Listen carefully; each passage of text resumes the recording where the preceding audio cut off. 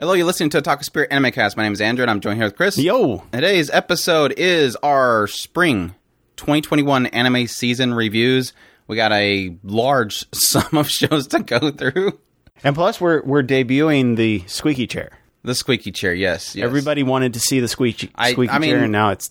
That's the important thing right now, is that is the only thing that has changed. I hope everybody will enjoy that we are doing video podcasting now. Not live yet. I want to get us comfortable with how we have things set up before we start messing with that, because it's a lot of work to put things together. But yeah, the chair has made its debut. It's not even in the frame. It's not. Technically. There it is. There is the chair. Andrew's old chair from a long time ago. Chris decided not to spare it. Yeah. Death, apparently.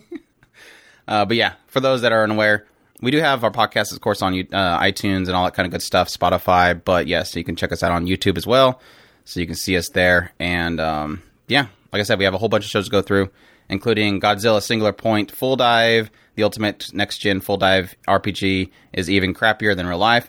86, The Saint's Magic Power is Omnipotent, Vivy, Fluorite, Ice Song, How Not to Summon Demon Lord, SSSS Dynazenon, Super Cub, Record of Ragnarok, Zombieland Saga Revenge, Eden, Don't Toy With Me, Nagatoro, and Odd Taxi.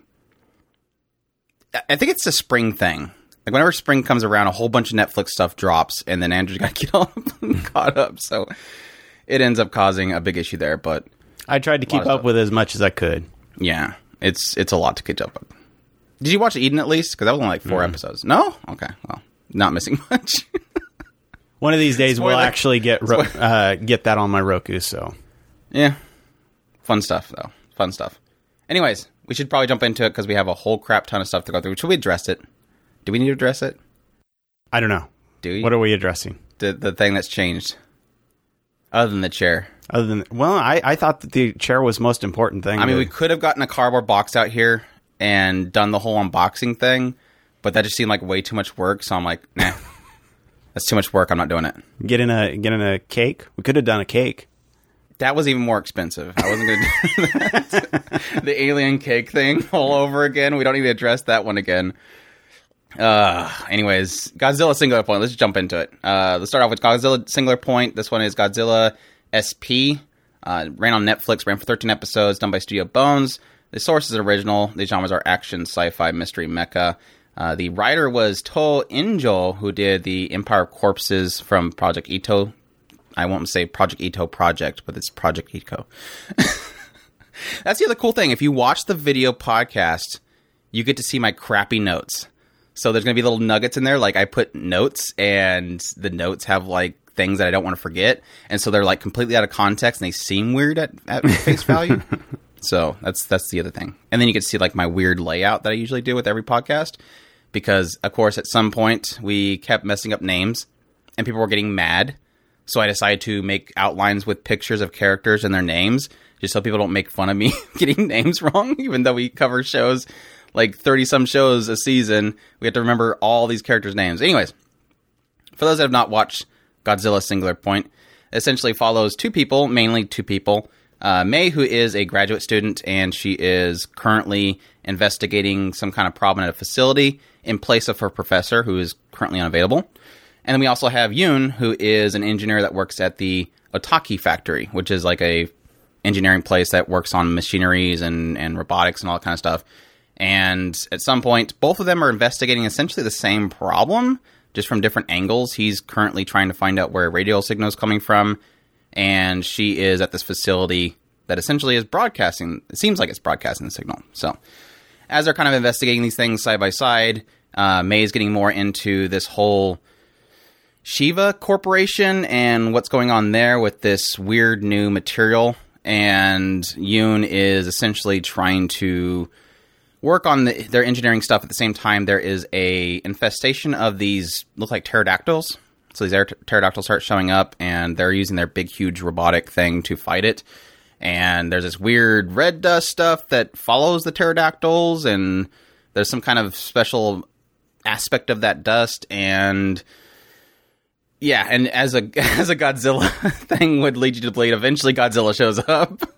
But yeah. Wait. Godzilla is in a Godzilla show?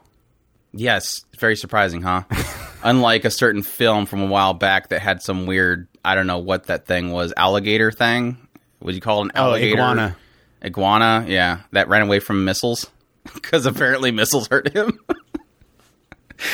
I at some point went down a big old rabbit hole with that whole situation. It was kind of interesting, though. But yeah, I think the best way that I can put Godzilla Singular Point is that it's one of those things where it has a cool concept behind it, because it's a Godzilla thing. And I mean, no hate to people that like Godzilla stuff.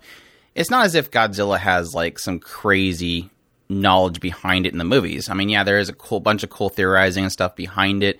But the movies are pretty simple, at least the ones I've seen, which is not that many. So let's get that straight.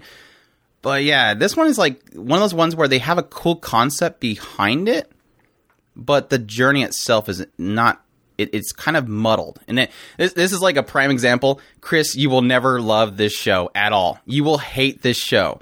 And you know why? What is the one thing that you cannot stand besides time? Torturing of characters.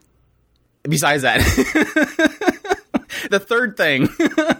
The only other one that comes to mind is characters that don't make sense. In fourth one, I'm going to get it eventually. Killing off lollies. Technobabble. Oh, okay, gotcha. So this is one of those ones where it's like it's done by Studio Bones. They did a really good job on it. It's a fun kind of adventure type show where there's a lot of kind of action set pieces, and it's constantly moving forward. And similar to most Godzilla things, it has this kind of thing where there's, of course, this big happening, but then there's people behind the scenes that are trying to figure things out. But it's like, in that figuring that out stuff, it's just a whole bunch of crazy singular point / scientific jargon / dimensional warping and all this other stuff that's just they're constantly getting into. And it's like, I guess I understand what you're saying. I hope you know what you're saying. I don't know if this means anything. Okay, we're talking about this thing again, light reflections and infinite loopholes, and I don't know. I don't care. Get back to the Godzilla. And that's really where I fall. It's like, it was a fun ride because Studio Bones did a good job of making this really cool, like, run through of this action set piece. The monsters themselves were CGI, so there's a bit of a bother there. They do a pretty good job of blending it in with the actual show because there's a good amount of detail in the show, and the character designs are really good. But it's like, you have the fact that, yeah, I like Mei. She's kind of that whole geeky dork kind of thing going on with her. And Otaka's kind of over the top. He's like this old guy that's just kind of nuts and senile. And Yoon's kind of very plain. He's just an engineer geek, so he's very quiet. You have like these characters that aren't really like transcending anything, mixed in with all this kind of techno babble and sciencey babble stuff, and very few kaiju fighting. It's like, it's a Godzilla thing. You'd think there'd be a lot of kaiju fighting. And what was even more disappointing is at the very end, you think like the Godzilla fight's going to be the big thing, and it's very anticlimactic. Like you finally get something of a kaiju fight, and it's like over like that. It was like, oh, gosh. Really? That's it? I mean, I'm assuming because Godzilla, it will continue somehow because Godzilla doesn't. You don't kill Godzilla. Yeah. Come on. But it's like it was. You put him away for a while. Yeah, if anything, you're gonna hibernate him. It's about as much. If any, I mean, like again, I'm not big on Godzilla stuff, but I've watched a few of them. I enjoy the Polygon Picture one, but even with the Polygon Picture one, it's like they literally stick 50 million nukes inside the guy and he won't die. Like you can't. You'll implant it inside of his belly. It will implode, but he'll somehow live. But it was just very disappointing, and that's the a big troubling thing. And it was very kind of super cheesy with the ending, like the ending fight itself. But I don't know. It's like the ride was entertaining because Bones kept the pacing going forward. It had decent pacing, but it was just very much so marred by the fact that it's just so much of this dumb talk about singularities and junk that really kind of messed it up. So it's kind of a hard sell in that regard. It's like I enjoy what they did with that singular science-y stuff. Like they did something cool with it, but it's just that journey was just it should have been a 6-episode series. I think that's probably would have been like the big fix for it, but it is what it is. It was like I said, it was still enjoyable. Just it was really kind of hard to get through at certain points. So yeah, it's Godzilla Singular Point. Check that out if that sounds interesting to you. That's again hard sell, hard sell. Let's see here. Full Dive, the next gen Full Dive RPG is even crappier than real life, or Kyokyo Shinka Shita Full Dive RPG ga Genjutsu Yori mo Kusogi Datara. This one's streamed on Funimation, ran for 12 episodes, done by Studio ENGI. The source is light novel. The genres are action, comedy, fantasy game. The creator was Light Tsuchihi, of course, who did Cautious Hero. The director was Kazuya Miura, who did Usagi-chan Wants to Hang Out. And yeah, this one essentially follows a guy named Hiroshi. And Hiroshi, it seems like he's bullied in school. And at some point, he is kind of hustled out of some money that he had. And after school, he goes to the store to get his pre-order copy of this next great Full Dive game that's just coming out. And he's all excited. But when he gets there and he goes to pay for it, he doesn't have enough money because he gave the bullies a little bit of his money into that funding. So he decides to go to a bunch of different shops, try to find one that was cheaper. And eventually he goes into this shop that's kind of a hole in the wall, out in the side kind of shop. And he meets the manager there who's Riona.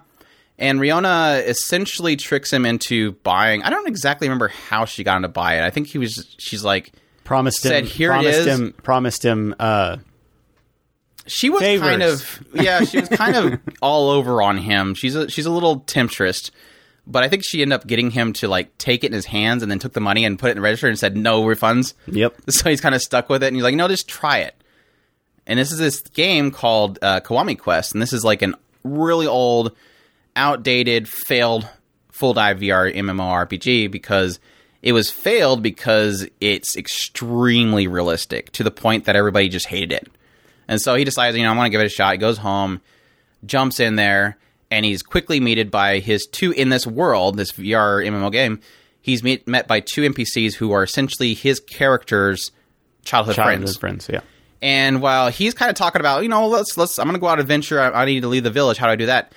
The Martin, one of the childhood friends, he gets upset. He's like, no, you can't do that. And they start kind of scuffling back and forth and pushing each other. And then eventually Hiroshi kind of gets up and pushes the childhood friend, and he falls down and somehow manages to impale himself with the knife that he was using to cut apples. And the sister of Martin just freaks out, like screaming bloody murder, and he runs away. And she starts chasing after him like she's going to kill him for killing her brother. And then that just kind of leads into this whole thing. While he's playing the game and escaping from the law because he just killed his childhood friend in this game, the entire time Riona is in the game with him as a kind of like a community assistant kind of person, one of those people that'll play MMO games to help other people, rise up. And she's always kind of like this little fairy following him around that nobody can see, and he's just trying to navigate the game. And I don't know. I think I said in my first impressions, I don't know why he's playing. I literally don't know why he's playing this stupid game, but he's still playing the stupid game. I think every time he goes to quit it, Riona like just kind of jiggles herself at him, and he goes, "Okay, I'll press play again." But yeah, what's your thoughts on Full Dive, the ultimate next gen Full Dive RPG is crappier than real life? Starting out, I didn't think I was going to like this show at all. I really didn't. This show comes off as really, really dark, especially seeing what Andrew just described of basically a childhood friend getting himself impaled by a skinning knife. It was really kind of rough. However, what I ended up finding that I enjoyed about this show the most is its dark humor. At first, it was kind of a little bit hard to kind of get the gist of the dark humor in the show. But after you get over that, and you start to really appreciate how they balance the dark humor versus what's really going on around him. This guy, I'm sorry, the guy's a masochist when it comes down to it. He must really love to be tortured, because this show really loves doing that to him, and he just keeps on going and keeps on fighting. Now, I do understand what they were trying for was kind of this overcoming challenges and realizing that real life is not as bad as what's going on in this game, and him going Is that over. what you got out of it? I got slightly different out of it, but him overcoming his challenges and eventually getting to a point where he feels a little bit more of a full person is what I got out of it. I don't think that he completely overcame his issues, but it definitely was a step up from where he was. So I do appreciate it for what it did try to do. I'm not going to put this on the top 10 in any way, shape, or form, but I did enjoy myself, all said and done, when I finished the show off. Yeah. I'm mixed. I'm so mixed. Yeah, for sure, dark humor is a show. So if you like the whole idea of essentially like examples was, okay, the moment that he kills the childhood friend, it looks gruesome. It's kind of shocking. Even though it is technically an NPC, we see a character in an anime that's equal to our character. So I think it's a little more difficult for us to see that, but it essentially shocks him, and it looks very dark. I mean, he's got blood coming out of the back of his head. He's got this knife through his mouth, and he's running. And so it's like this shock aspect of that. But then he's being chased by a psychotic-looking face, yandere-looking character who's got a knife, and it's like, and it's got goofy music in the background. I'm like, so is this supposed to be funny? Am I supposed to be laughing right now? That doesn't make any sense. And then you kind of have that equally, like, okay, when he's in the prison and the ghost of Martin's hunting him, and he's got this blood coming out of his mouth and the knife, I think he still had the knife in there, and he's talking to Hiroshi, and he can't escape the game at the time because he's in an event, and he's screaming like a little girl, and it's like, again, am I supposed to be laughing at this because this is kind of traumatizing? So, again, that is that dark humor. And I know there's a lot of people that will probably find that hilarious, but I didn't seem to find it hilarious. Even in times where he's, like, super bullied in this game, like, there's this whole segment where he's trying to train with these other people, and they're treating him like crap, and it's like, again, am I supposed to laugh at this? Because it's not funny to me. This just seems depressing and uncomfortable. And that's where I kind of feel. It's like, I don't... And there was parts where it did make me laugh. Here and there was parts where... And I think it's usually whenever they have the first punchline to certain things, like, Riona gets obsessed with the fact that he peed himself. And I laughed pretty much the first couple times it happened, but then after, like, the 50th time of her making fun of him needing to go to the bathroom, it's like, gotcha. Okay. Cool. I got it. It's a cool joke. You got it. You nailed it. But it's like...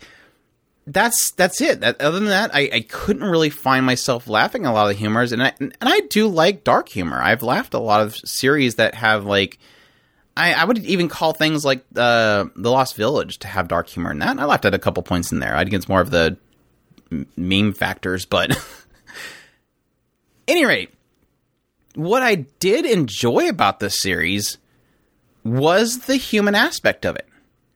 Like, at some point, Hiroshi starts to realize, oh, I did run away from Alicia the moment that she seen her brother die.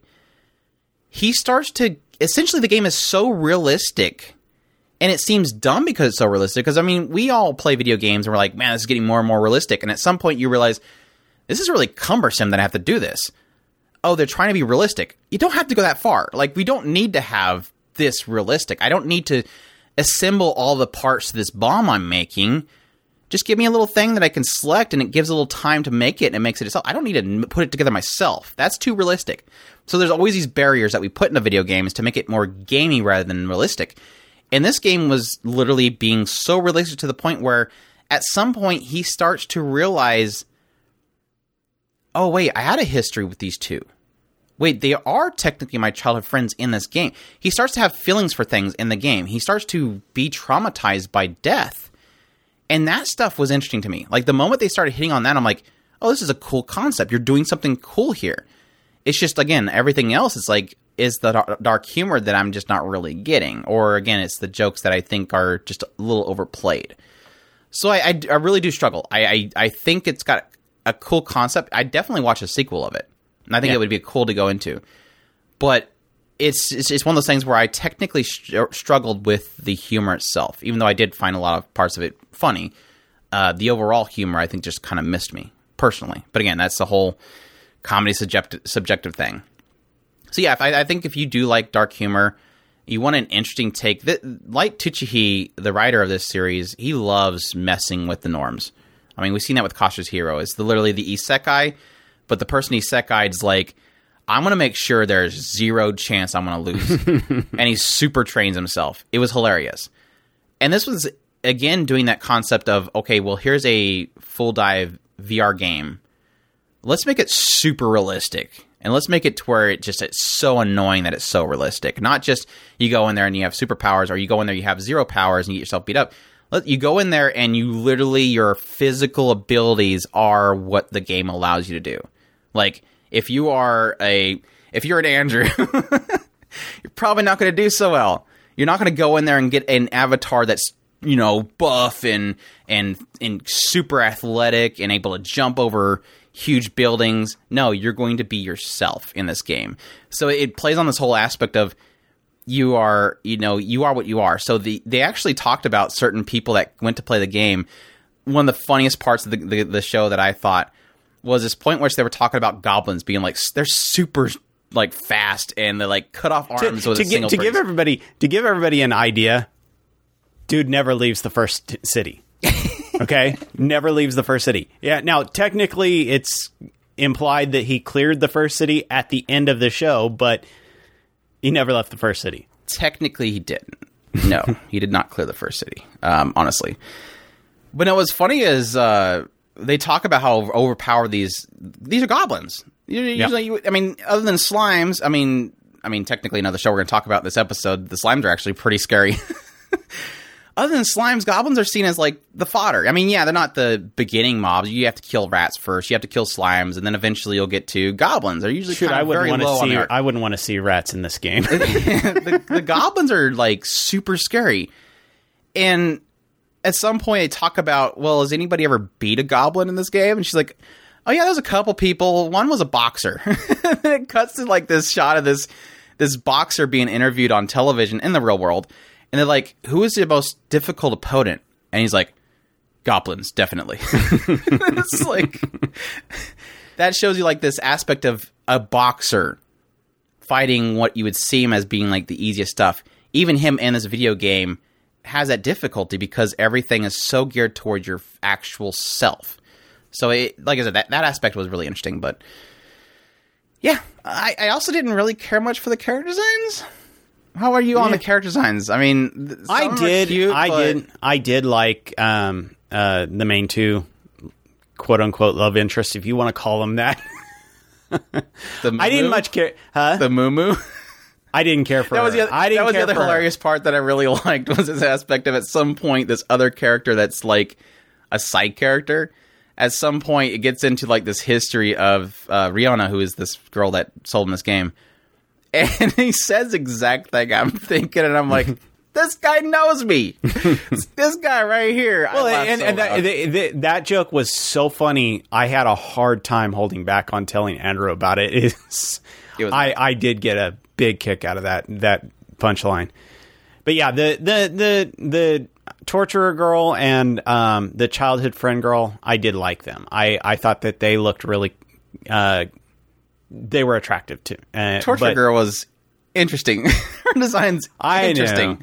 Very interesting. But that everybody has their own likes for artwork, so. Yeah. Definitely different. They definitely went for different. And I guess I can give them that credit, because they went for different. But that's Full Dive, the ultimate next-gen Full Dive RPG is even crappier than real life. Check that out if that sounds interesting to you. Moving on, we have 86. This one was streaming on Crunchyroll for 11 episodes it ran for. It also has a second season that's going to come out in fall, I believe. They announced it already that they're going to have that in fall. They had a special, which was basically a recap. I'm not sure why they even announced that there was a special. But based off a light novel, the studio's A1 Pictures. Genres are action, military, sci-fi, drama, mecha. The music was done by SawanoHiroyuki, of course, who done Attack on Titan, Cabinet of the Iron Fortress, Kill la Kill, I'll Know a Zero. And this one essentially takes place in the San Mongolia Empire. And San Mongolia Empire is currently at war with the Gladian Empire. We find out at some point that there was a history of them fighting each other. At some point, the San Mongolia Empire enacted two things. Their first act was essentially that they would create 86 districts.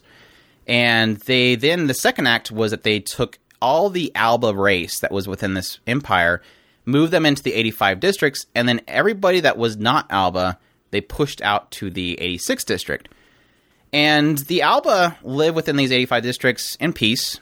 On the news, it keeps saying about how there's this war continuing with the Gladian Empire, but thankfully, drones are fighting. There's been zero casualties. It's a casualty-less war. Everything's happy. The weather's great.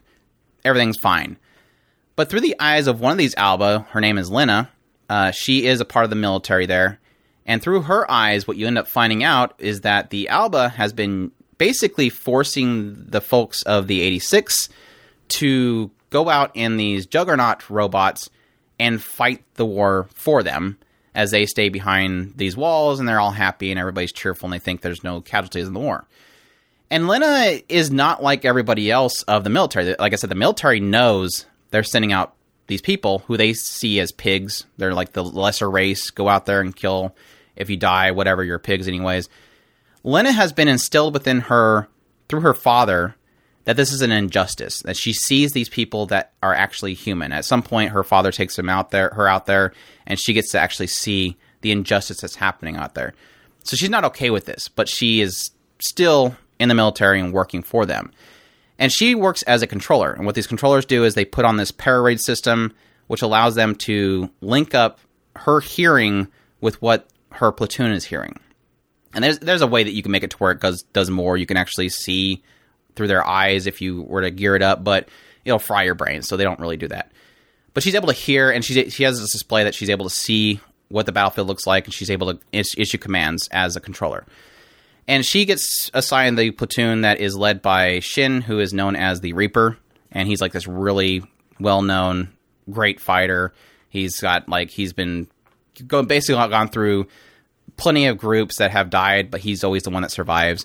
And she's now leading that group, and she's issuing commands to go out there and fight the war, as she's conflicted by the fact that she's sending out people to their deaths, and she sees them as humans, and obviously at the other side of it, they don't really like the fact that they're being commanded by somebody in Ivory Tower.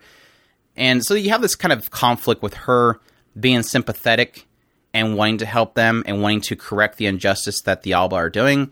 But at the same time, she's just keeps running into brick walls. You know, she can't go to her commander and say, stop doing this. And the commander goes, yep, you're right. We should stop doing this. No, this is what has been kind of put into place in their history, and this is what they believe, and you're not going to change it overnight. This is not something you're going to fix.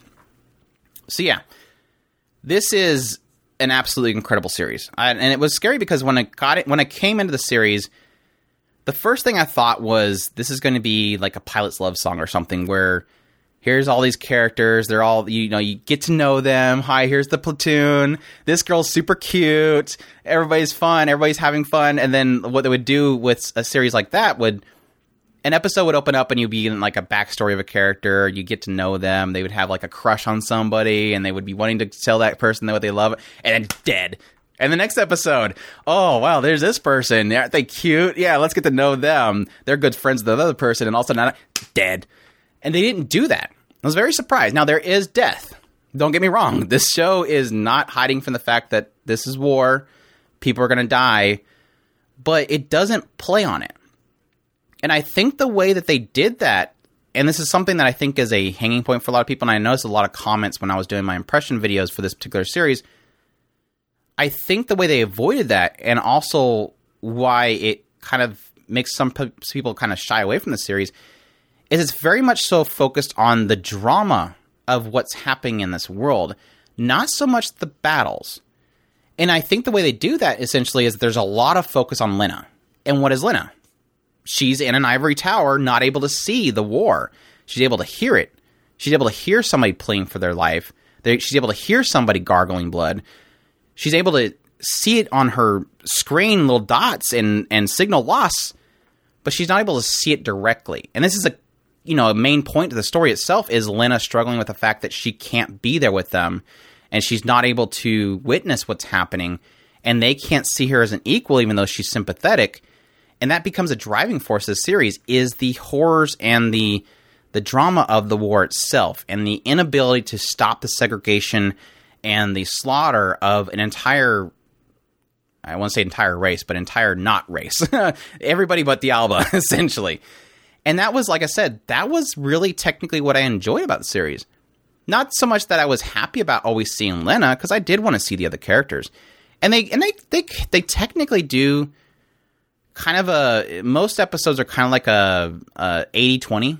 So 80% will be like Lena, and then the 20 will be the platoon.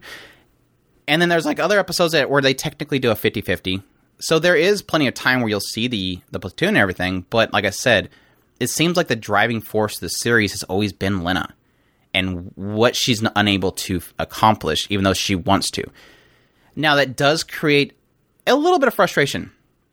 And this was like late in the series, so it makes sense that it would begin to become a frustration, is that at some point I realized, Lena, stop. Like, either do something or shut up. Because at some point it's like Lena keeps going to people and saying, this is wrong, this is so wrong, this is so wrong. And it's so funny to have another character go, but what are you doing? Like, stop it. Like, stop acting like you want to do something about it unless you're going to do something about it. And again, that technically is the point that I think is exactly what the story's trying to tell, is you see an injustice, you cry, but you don't do anything about it. We will never see you as an equal. No matter how many times you say sorry, you're not here. You don't get to see these people. They're not your friends. And like I said, the way they portrayed this context was fantastic. It was hard to watch, for sure. It's tragic. It's an injustice that I think that we are technically familiar with in our own history, but it's done in such a really clever way, and it's done so respectfully. That's a key thing. It's like I said before, it's not get to know this character, die. You can make an argument that they may have technically done it once, but the context to it is the way they pulled that off was, again, respectfully and just masterfully done. I cannot wait for a second season, because I think the cool thing about this series as well is and this is the thing that I enjoy doing when I do impressions, especially for series like this or a series like Odd Taxi or Shadow House, is I love speculating on where a series can go. I mean, I literally watched Spider, saw my Spider. So I think at some point I realized I'm just watching this show to figure out where Kumiko is in the future arc. I have these speculations, and I think I know where it's going, and it totally went a completely different direction. And it's one of those cases where, yeah, you can make an argument that sometimes when it goes a different direction, it can go in a direction that you don't want it to go, obviously. Yeah. There's a certain show we'll talk about. Have plenty of shows that have done that. There's a certain show in this particular podcast we'll talk about where I didn't care much for the direction it went, but it went in a direction that I wasn't expecting. It was brave for the writer to do it, and it has me even more excited for where it can go in the future. Now, I can see it going in a direction that's going to be kind of a repeat, and I think I've seen whispers of that. but I'll wait for the second season to make my judgment on that. That has me concerned. It does sound really cool. If it wasn't for as dark as it seemed, I would definitely jump into it. That one, it sounds a lot cooler than it came off as from the PVs. And that's I think the thing that I really should point out is it is dealing with essentially racism. Let's not mince words. It's dealing with that. It's dealing with segregation.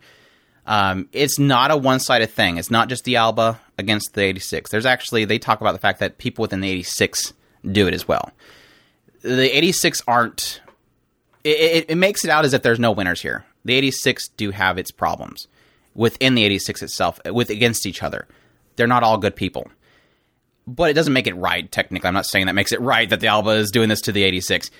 But what's interesting is it's not a graphic show. I guess that's a good thing to point out. You are going to hear characters say, I don't want to die. Done. But it's not one that's going to show somebody being impaled over and over again. They're dying and they're spitting out blood and stuff like that. It does get a little bit... You do know what's happening. It implies what's happening. It just doesn't show it directly. So I guess that's technically a thing to really note for people, is it's not visually gore and violence. It's implied violence kind of thing. Like I said, you're usually hearing it from Lena's perspective. You're hearing people screaming, and you know something's happening. You don't see it directly. And that was funny because at some point, I didn't know if a character died. It showed a signal loss, but I'm like, I don't know if that character's technically dead.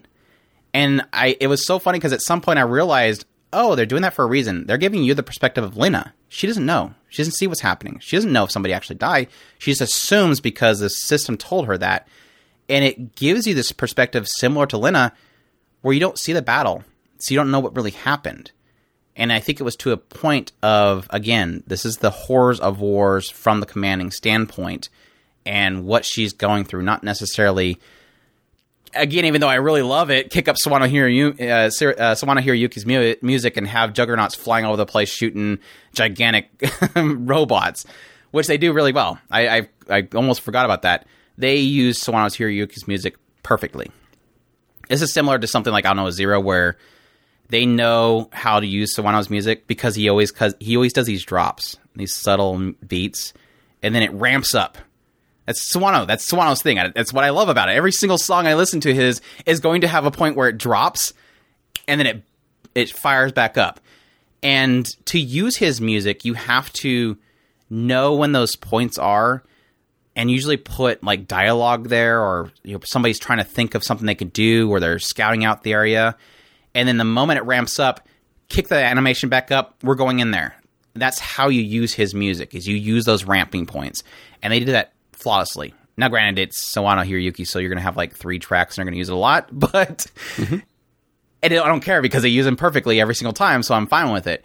My hope is, and this is a fear, don't pull an Ano Zero Season 2 when you get to 86 Season 2. Don't start just throwing his music wherever like Ano Zero did. That's the fear. But, yeah, it was really fantastic. I'm really enjoying the series. Like I said, it took a really crazy twist.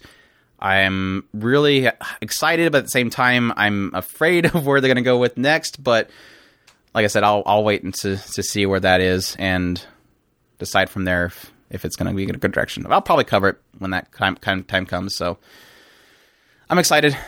86. Again, check that out if you desire. It has a good chapter close point, so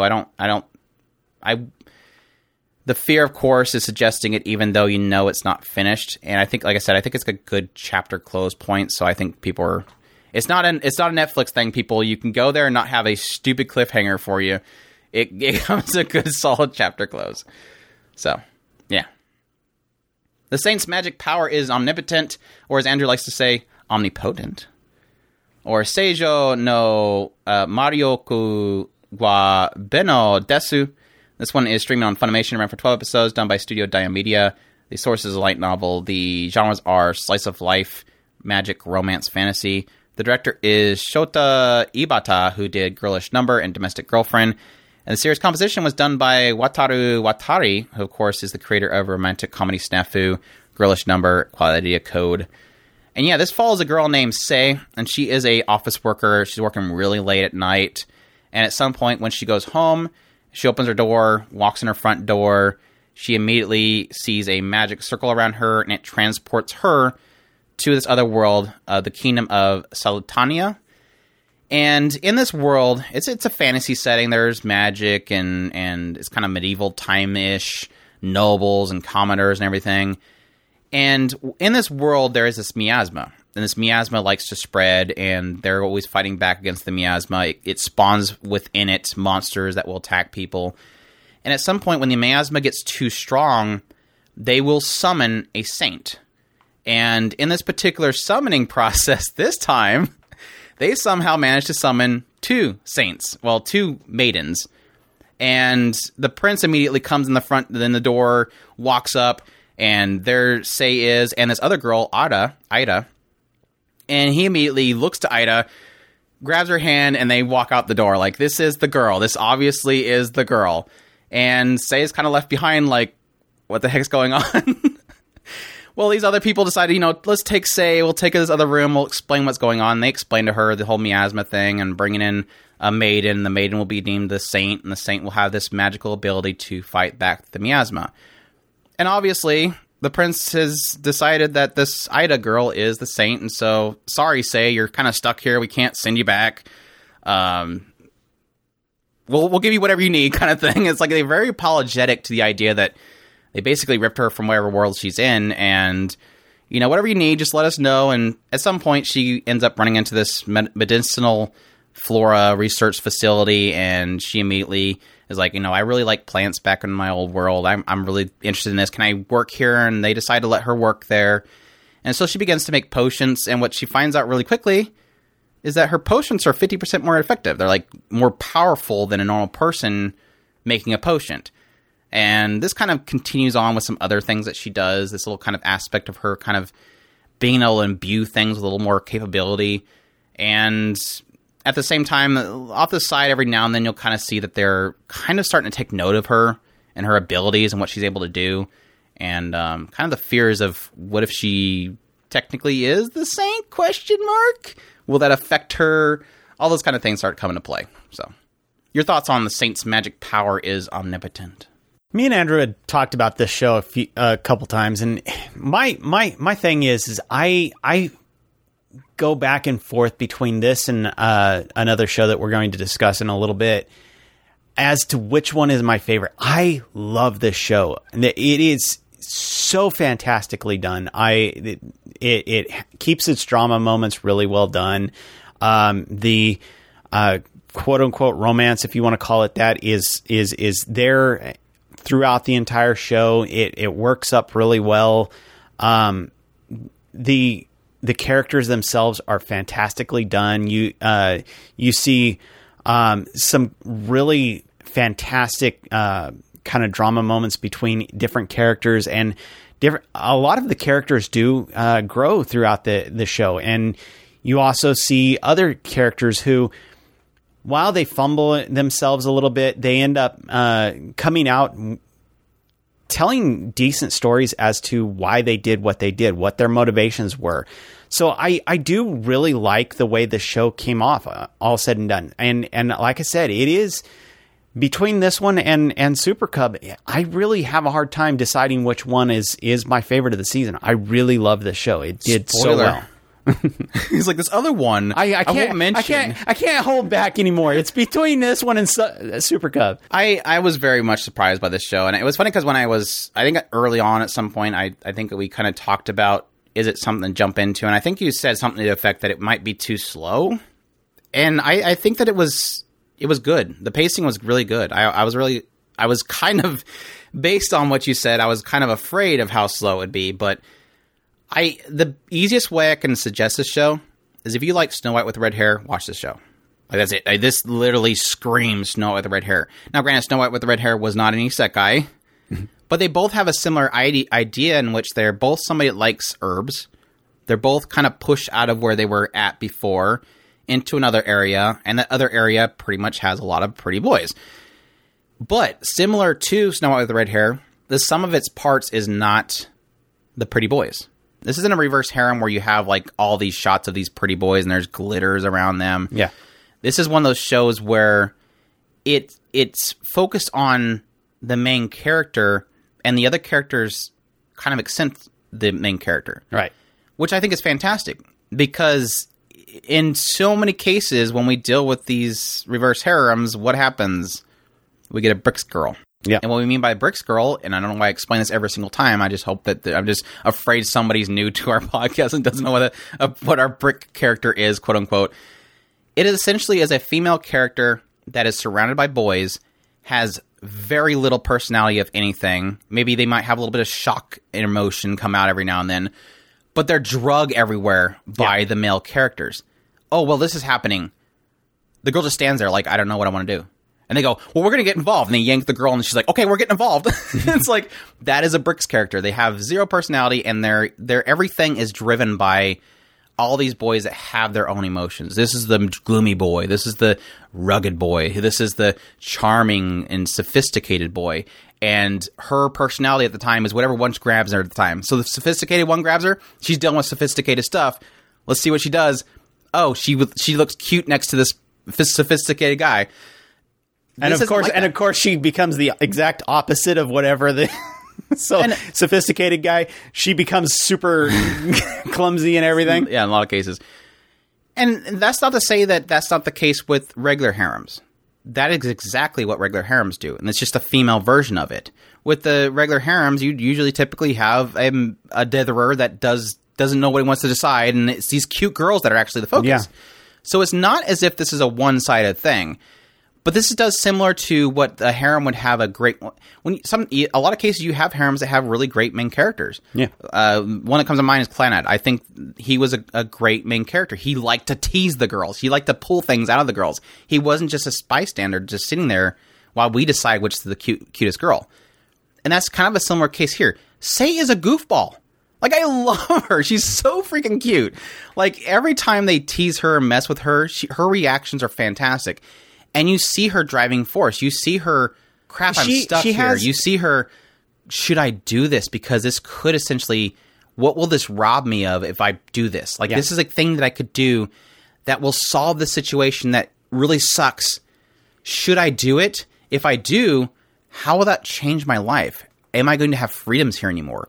What will be the ultimate effect of this? That's an interesting point. And I have to agree. Her motivations are literally what she's doing. And that's one of the cool things about it is where you see, like Andrew was mentioning, the Bricks characters, their motivation is whatever the boy is. Yeah. So in this case, her motivation is she wants to be an alchemist. And so that's her main driving force. She'll do some other things like the cleansing the miasma. Her motivation for doing that is to help people. So each thing that she's doing is not necessarily for the boys. It's for her own motivations. She wants to be able to do her alchemy. She wants to protect people. She wants, i.e., the quote-unquote main reason is she wants to. Not because Pretty Boy says, this is what you need to do. And it's the opposite effect, actually, because she doesn't want anybody to know. Yeah. Because, again, will this cost her freedom? What will the effects be if I do this? Mm-hmm. And, yeah, technically at times there is a point where she just has no choice. They're going to see it just to be able to protect those around her. But, yeah, her driving force, it is the opposite effect. With a Bricks character, her driving force is the Pretty Boy. With this case, her driving force affects the pretty boys. Yeah. And it's sad because I think the only negative to that is that it's almost too focused on Sei, that I was surprised that we didn't really get much of the boys. They all they're all drawn to her because of what she's able to do, but then they, of course, are charmed by who she is as a person. But ultimately, in the end... Except for one. One's really annoying. Yes. One. I liked him at first, but yeah, he got like, okay, we're doing this. We're doing this. Okay, gotcha. Then it was funny because one of them got really jealous, and I'm like, why weren't you jealous before? Like, this is the guy that gets you jealous? Like, this is the guy that gets you jealous? Like, the coolest dude? Like, I like that guy. Why do you have to get jealous of him? Because he was cool. Yeah, exactly. I think it was mainly because he trusted all the other ones. He didn't know this guy. He didn't trust him. Well, yeah, we'll leave it at that. But no, it's got a fantastic cast of characters. Like I said, even though it seemed like Hawk does get a lot of he's a cool dude, and a lot of his charm and his devotion is technically his character, and a lot of the other characters are kind of a little bit too defined by who they are personality wise. So if I do have to give the series any negative, it is that you do have a lot of characters and not enough time to really kind of do anything with them yet. And I think that's something that's probably going to be, we will probably get into them more as the story goes on. It's just I don't think we have enough time to get into them yet. I love how well they did with Hawk. Hawk came off and he just talking smooth. But yeah, it was easy to ship him with her. And I was surprised because I was thinking this series was going to be like one of those ones where everybody's clamoring for her. And technically they all like her. Yeah. But it doesn't feel harem-y. Yeah, it doesn't. There's a lot of pretty boys, but it doesn't feel like they're all like chasing after her and she's constantly dodging. Yeah, one's pretty interested in her for different reasons, but it seems like a lot of it really is around Hawk. Yeah. And which is cool because he's a cool guy. Yeah. And side note, I one of the other characters, I think that I mentioned this to Andrew and I didn't know how to explain it better, and maybe you'll have a better way of explaining it. There is a kind of a misstep at the very beginning of the show. I don't know how much spoiler we want to go into, but they resolved it really well towards the end. You say misstep, I immediately jumped to the idea where I know what you mean by a misstep, by the idea of a character making a bad decision, but I put it more as a misstep because the writing doesn't seem to explain it properly. It's like everybody's apologizing because this guy does something really bad at the beginning, and it's like I don't think it was that bad. Yeah, but like you guys make it out like he turned to her and said, "Man, you ugly.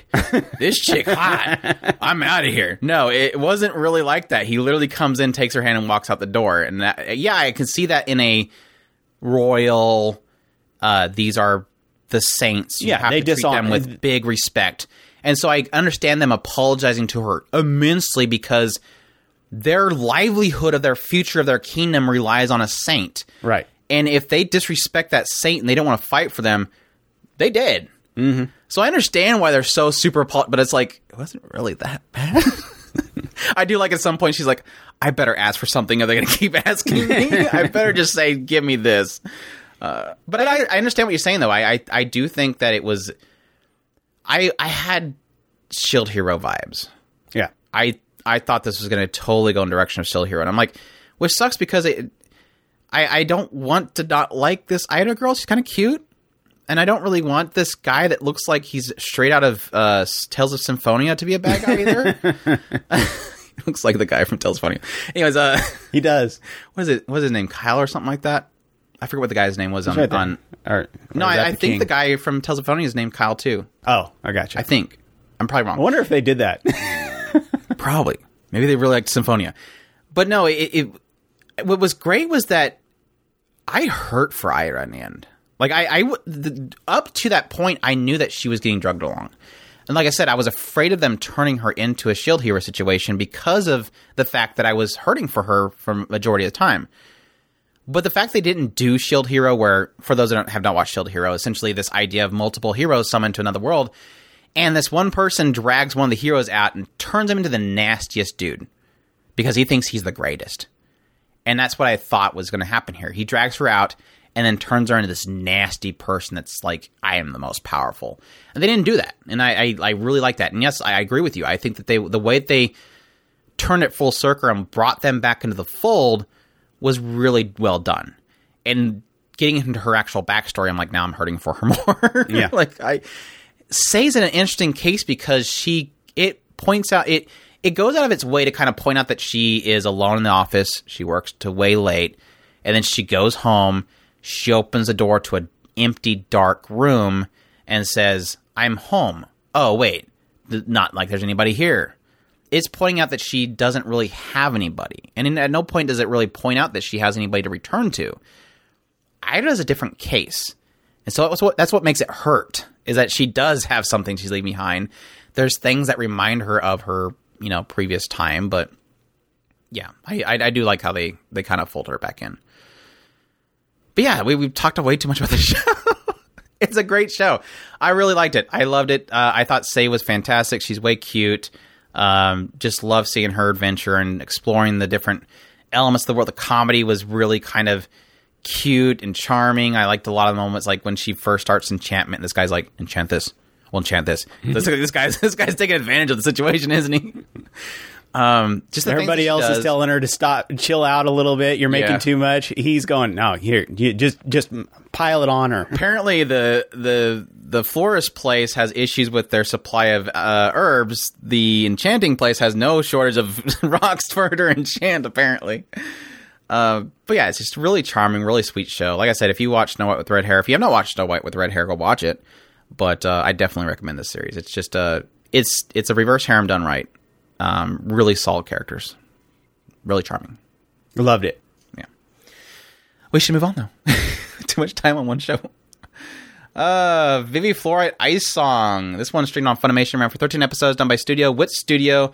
The source is an original. The genres are action, sci-fi, music, thriller. The creator was Tape Nakatsuki, who of course did Re:Zero and Warlords of Signifa. The creator of the series as well, alongside Tape, was Eiji Umehara, who of course did the script work for Beelzebub and Re:Zero, the adaptation. And the music was done by Satoru Kosaki, who of course did the Monogatari series, as well as Beastars. So, quite a interesting spread of shows there between Monogatari and Beastars. I mean, music-wise, because Beastars is very kind of pop and jazzy, so yeah. Yeah, where do I start with this show? I guess I can go chronologically with the adaptation itself. Essentially, it opens up with a massacre happening. There's AIs everywhere, just massacring all the humans. There's like these drones up in the air, and they just shoot down and just hit people in the head. Everybody's dying. And so obviously it's painting this picture that the AI are wanting to wipe humankind off the face of the map. This one doctor, Dr. Matsumoto, he runs into his lab and starts up his program that he had created prior to send essentially a program back in time 100 years prior to this one AI named Diva. And this program will essentially tell her what to do in order to prevent this from happening. And that kind of cuts to explaining essentially the concept of AIs in this world. So at some point, mankind created AIs.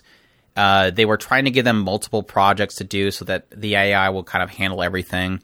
What they found is that whenever an AI has more than one goal or mission, it will conflict with each other. So it shows this example of this AI, and he's working on this computer doing some programming or something. And then there's a baby behind him in a crib crying. And so his reaction is to turn around and type above the baby to think it's going to fix it. Because he just did that to fix this. Obviously, it'll fix this. So they figured out that they need to keep to one mission or goal for each AI so that they can focus on that one thing. And with Diva specifically, the one that he sent this program back 100 years to, her mission was to sing from the heart and create smiles. Technically, that's two. Not really, but so her whole thing is that she's going to sing for people and create smiles. And she's doing that. She's at this one carnival place that she performs there. She doesn't really have much of a crowd. And at some point, while she's after her stage show, this program, you hit the singularity point where it's 100 years prior. That's when the program hits her, and it's in the form of this cube that calls itself Matsumoto. And this cube, this program, starts, essentially laying out that, hey, in 100 years, this massacre is going to happen. We have to prevent it. And Dr. Matsumoto had created these singularity points in which you would have to essentially do something to change something that would essentially lead up to this happening. So this begins this kind of 100-year span process of them going to each one of these singularity points, changing something. Like one was to prevent the assassination of this one politician, because him being assassinated will allow this AI rights bill to get pushed through, because everybody will do it sympathetically, like, oh, this was his passion project, let's put that through. Whereas before it wouldn't have been put through because he wouldn't have been killed. There's another one where there's this big space hotel that is going to get crashed, and they're going to blame it on the AI, and there's going to be a massacre of AIs. So all these little things that she has to change in order to prevent this from happening. And that, again, that's essentially this series is just kind of following that process. Every, let's say 15 to 20 or so years, Matsumoto will wake up Diva and say, okay, here's the next project. Let's go do this. And the interesting thing that happens during this entire process is the conflict of what I mentioned earlier, the mission aspect. Diva's mission is to sing and create smiles. So what happens when this other program is essentially telling her, well, go kill this person over here because it's going to cause a problem later? She's not going to want to do that. Her mission is to create smiles. Why would she create sadness? So these conflicts start messing with her. And you have this journey of her over this 100-year span, slowly kind of having these conflicts of what she's doing versus what she was meant to do. And then always kind of falling back to the idea of what is happiness, what is emotions. Of course, what you would typically get with the AI type of storyline, you are hitting on those aspects of like, what is a heart? What is emotion? What is singing? What will singing do? All these aspects that humans obviously find normal for us to understand is something that's difficult for an AI to do. Now, what I will say is, even though it is technically hitting on a similar concept there of the, what is emotions? What is a heart?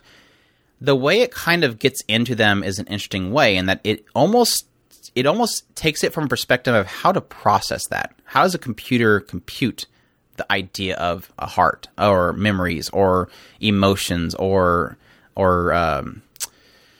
what's the other term I was trying to think of? These moments that she's experiencing. And I think it did that really well. Also, what studio? It looks fantastic. This is a fantastic looking series. Early on, it gave me a lot of really strong vibes of like Ghost in the Shell, the way they kind of over polish and animate certain robotics showing in arms or whatever, or tearings on the face and stuff like that. Really cool detail in a lot of the shots. Again, that conflict of missions, the aspect of the heart, all these things, the things that she goes through that essentially shape her as an AI. But again, not as the idea of this is an AI gaining emotions, but more how does an AI understand emotions. And the way they kind of went into that stuff was really cool. My only negative, even though this was a fun, excellent journey following this, I had so much fun watching this show. It was so well done. The only thing that I struggled with was the ending twist. Because it is the most overdone concept for AI-involved storytelling I have ever seen. Like, every single AI, man versus AI stories gets into the same exact stupid concept. But it was the journey that I enjoyed. So it doesn't bother me too much. And they technically did something interesting with that brown couch. The usual couch that they did, they technically did something with it that was cool. That led to a really cool last episode that was really, like I said, a culmination of this 100-year span. They managed to take that whole journey, that 10 episodes worth of this journey, and somehow managed to put it in that last episode and make it all be for a reason. Not make sense, make it for a reason. And I think the way that they pulled that off was excellent. So, yeah, each individual singularity was fantastic. I loved each one of these different stories they went into. I love the shaping of Diva, or Vivy as she's also called, was fantastic. Again, all the AI concepts of understanding and computing emotions in the heart versus just gaining it. All that stuff was fantastic. It was beautifully visually done. Great animation, great shots, great directing. Everything was just perfect. Except for, like I said, a very disappointing twist at the end. I wouldn't really call it a twist. It's just kind of, so we're doing that concept. Insert. Okay, let's move on. But other than that, it was fantastic. I love the series. It was so good. So good. I miss it. I miss it so much. And the music was fantastic. I thought it was Sawano when I first started watching the show. And I think at some point it kind of got it got different. Like he does a good mixture of different types of like technologically sounding orchestra, and then having some kind of high action scenes, put some techno in it.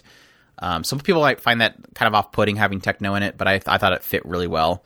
And I think that mixture, not really having those Sawano ramps, I was like, this can't be Sawano. And I looked it up, and I'm like, oh, this dude that did Monogatari series. Oh, that's cool. And Beastars? Okay, cool. Okay, I'll take that. Excellent series. Definitely suggest it. Really fantastic. Cool little sci-fi take. Vivy, Fluorite, Ice Song. Cool. Moving on, we have How Not to Summon a Demon Lord Omega, or the second season of How Not to Summon a Demon Lord. This one streamed on Crunchyroll, ran for 10 episodes, done by Studio Tezuka Productions and Okuroto Noboru, and it was originally done by Aija Do, was the first season, by the way. Source of light novel, genres are harem, comedy, magic, fantasy, ecchi. And for those that are not aware of the How Not to Summon a Demon Lord series, essentially follows a guy who plays an MMO all the time. His character in that game is Diablo. He's like really high level, I think 150 or something like that. Really high level, really overpowered, has like really overpowered equipment. And in this game, Cross Reverie, he essentially has his own dungeon, and people try to raid the dungeon, and he like messes them up because he has a ring that like reflects magic on people. He's that overpowered. And at some point, when he calls it quits for the day, he finds himself transported into another world.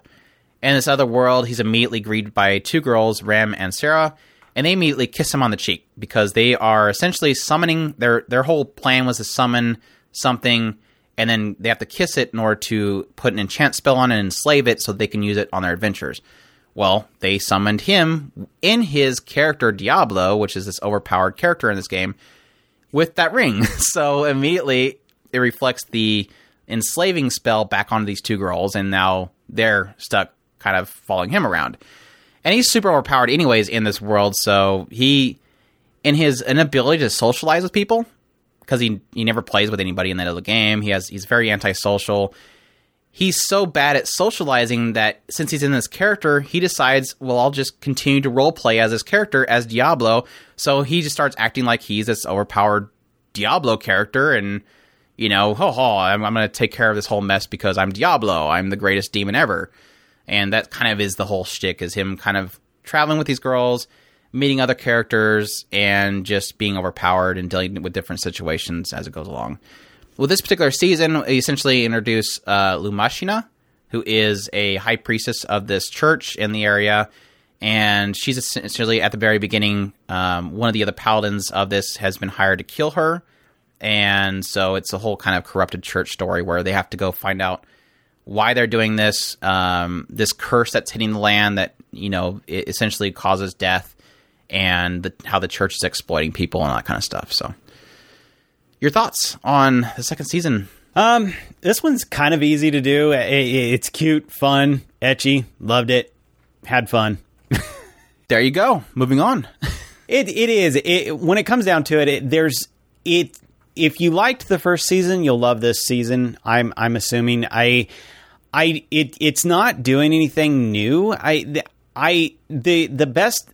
most biggest revelation this season was that pretty much the place that he went to, while it was in question whether or not it was quote unquote his game, or if this world was affected by his game, that was in question. Now it's kind of more revealed that yes, what he did in the game did affect this world a lot more.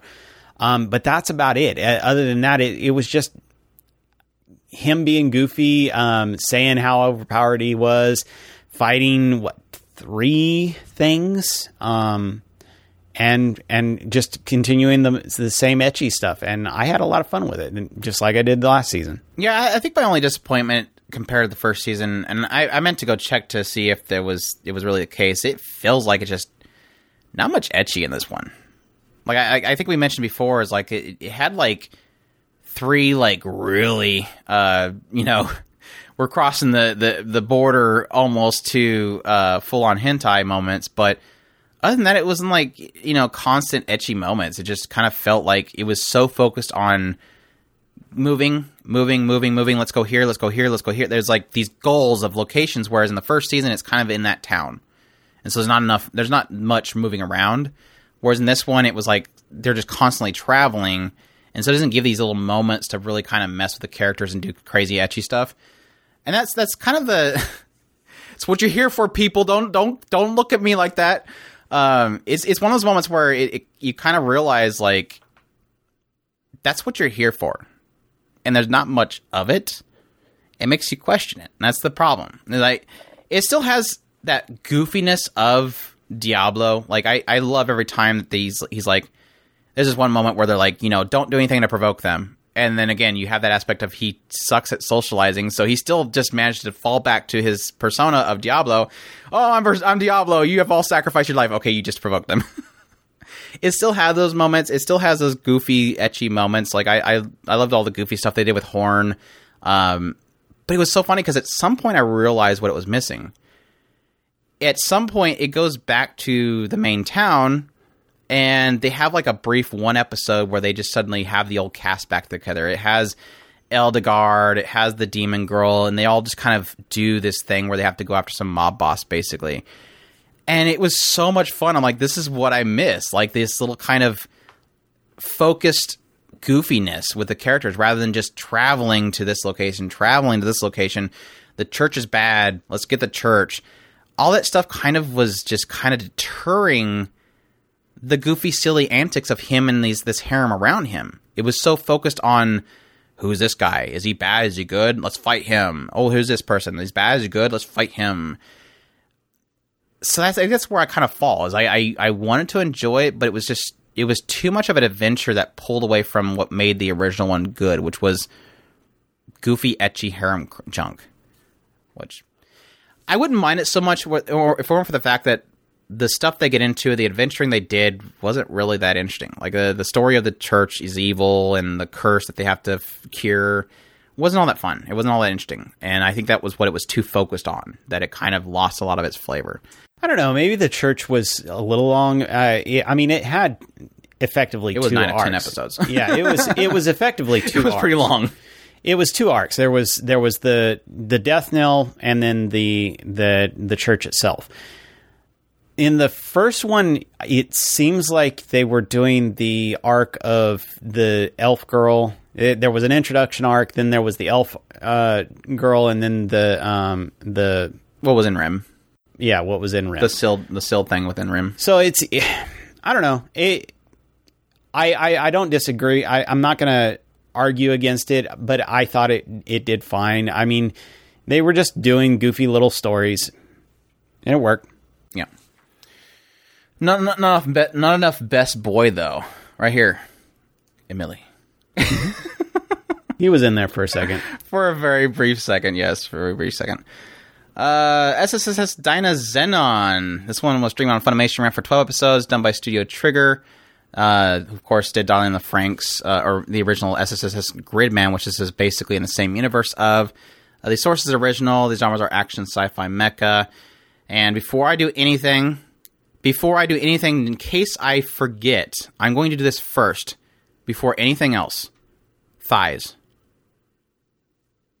Okay, I covered it. Okay? Don't... I don't know why I forgot to talk about thighs when I talked about my video. Apparently you did. I heard all kinds of messages about that. Man, I just thought people knew. I thought people already knew. I didn't think I needed to repeat it.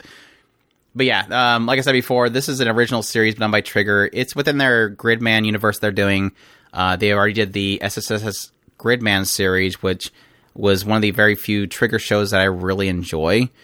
But this one essentially follows, at the very beginning, it mainly follows Yomogi, who is this boy, and as he is walking with his friends, they take note of this girl named Yume, who is nearby, and there's like this gossip about the fact that Yume will kind of ask boys to meet her at different locations, and then when they go there to see her, she's not there, so she kind of stands him up. So there's like this little gossip happening around that. Well, at some point, he is walking home, and he bumps into this guy named Goma, who is this guy underneath a bridge. He looks like he's starving to death, and Yomogi gives him something to eat, and this guy's like, "You saved my life. I'm going to repay you at some point." And later on, he runs into Yume, and she tells her the same thing. "Meet me over this location this one time." He's like, "Okay, I'll do that." And sure enough, when he meets her there, she's not there. And she's on a bridge nearby. And this Goma guy's like, "I'm going to find her for you." And he ends up finding her. And as he's kind of questioning, like, "Why'd you do that to my friend? You know, he saved my life," kind of thing.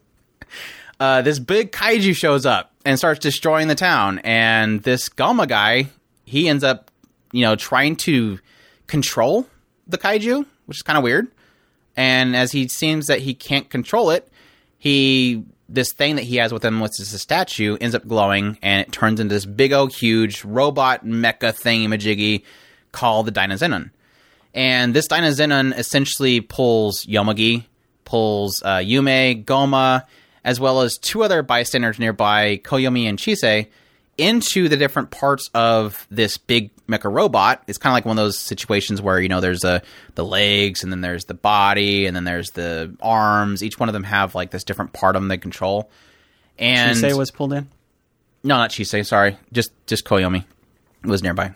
She does get involved later on, though, which I would prefer over Yomogi.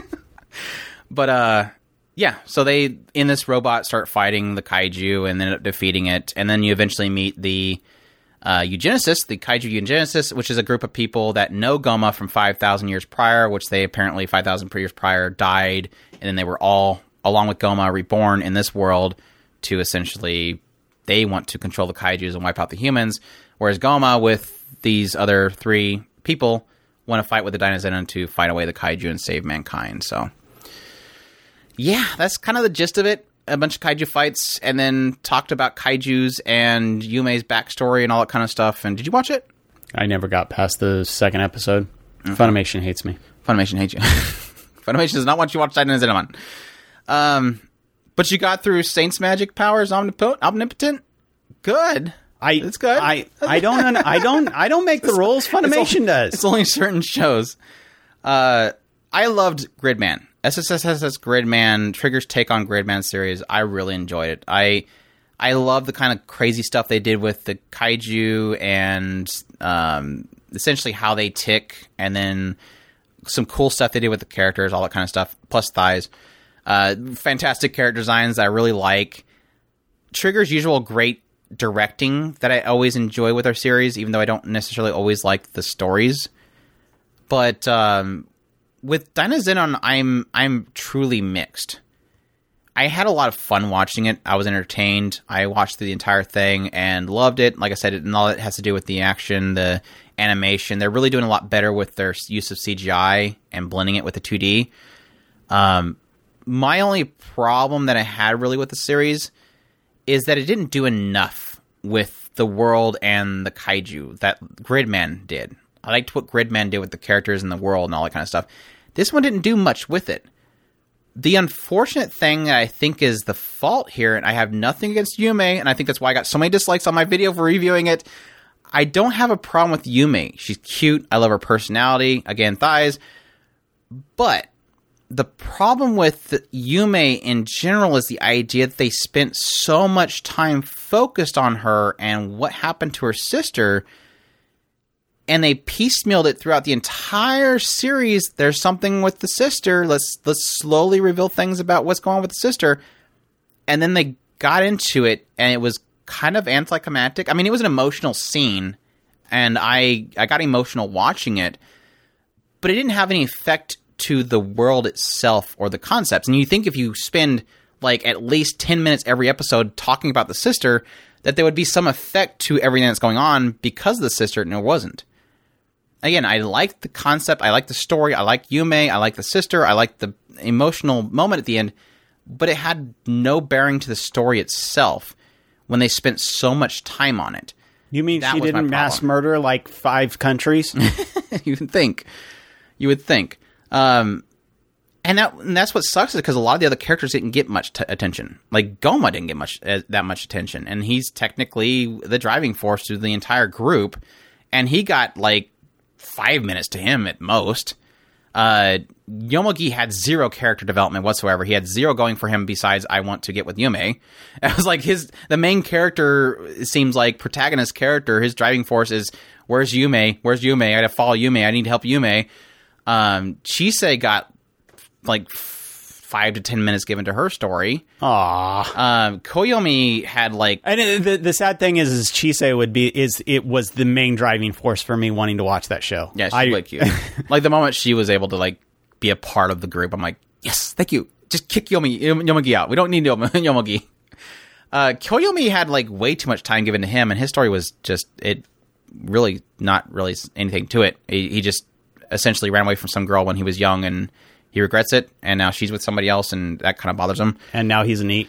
Now he's a NEET. So that's my struggle. Is like the characters themselves didn't get much time given to them. There wasn't much to them, and there was so much time given to Yume that didn't have much bearing to the world itself. Now, the references they made to SSSS Gridman was fantastic. The moment they kind of did some reveals of some connecting characters and stuff was really cool. I am excited for the Dynazenon / Gridman series they're going to do next, which will, essentially, I'm assuming, pull the two of the universes together. But, I don't know, it was just kind of... I was entertained. I had a lot of fun. They had great animation and directing and music and all that kind of stuff.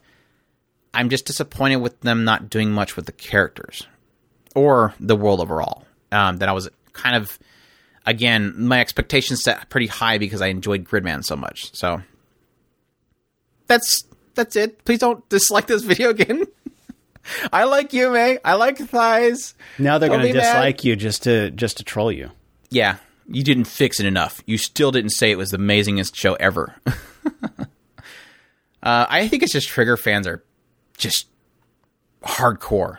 I think that's what it is. I think they've always hated me not liking Trigger shows like Kill la Kill and stuff. This is true.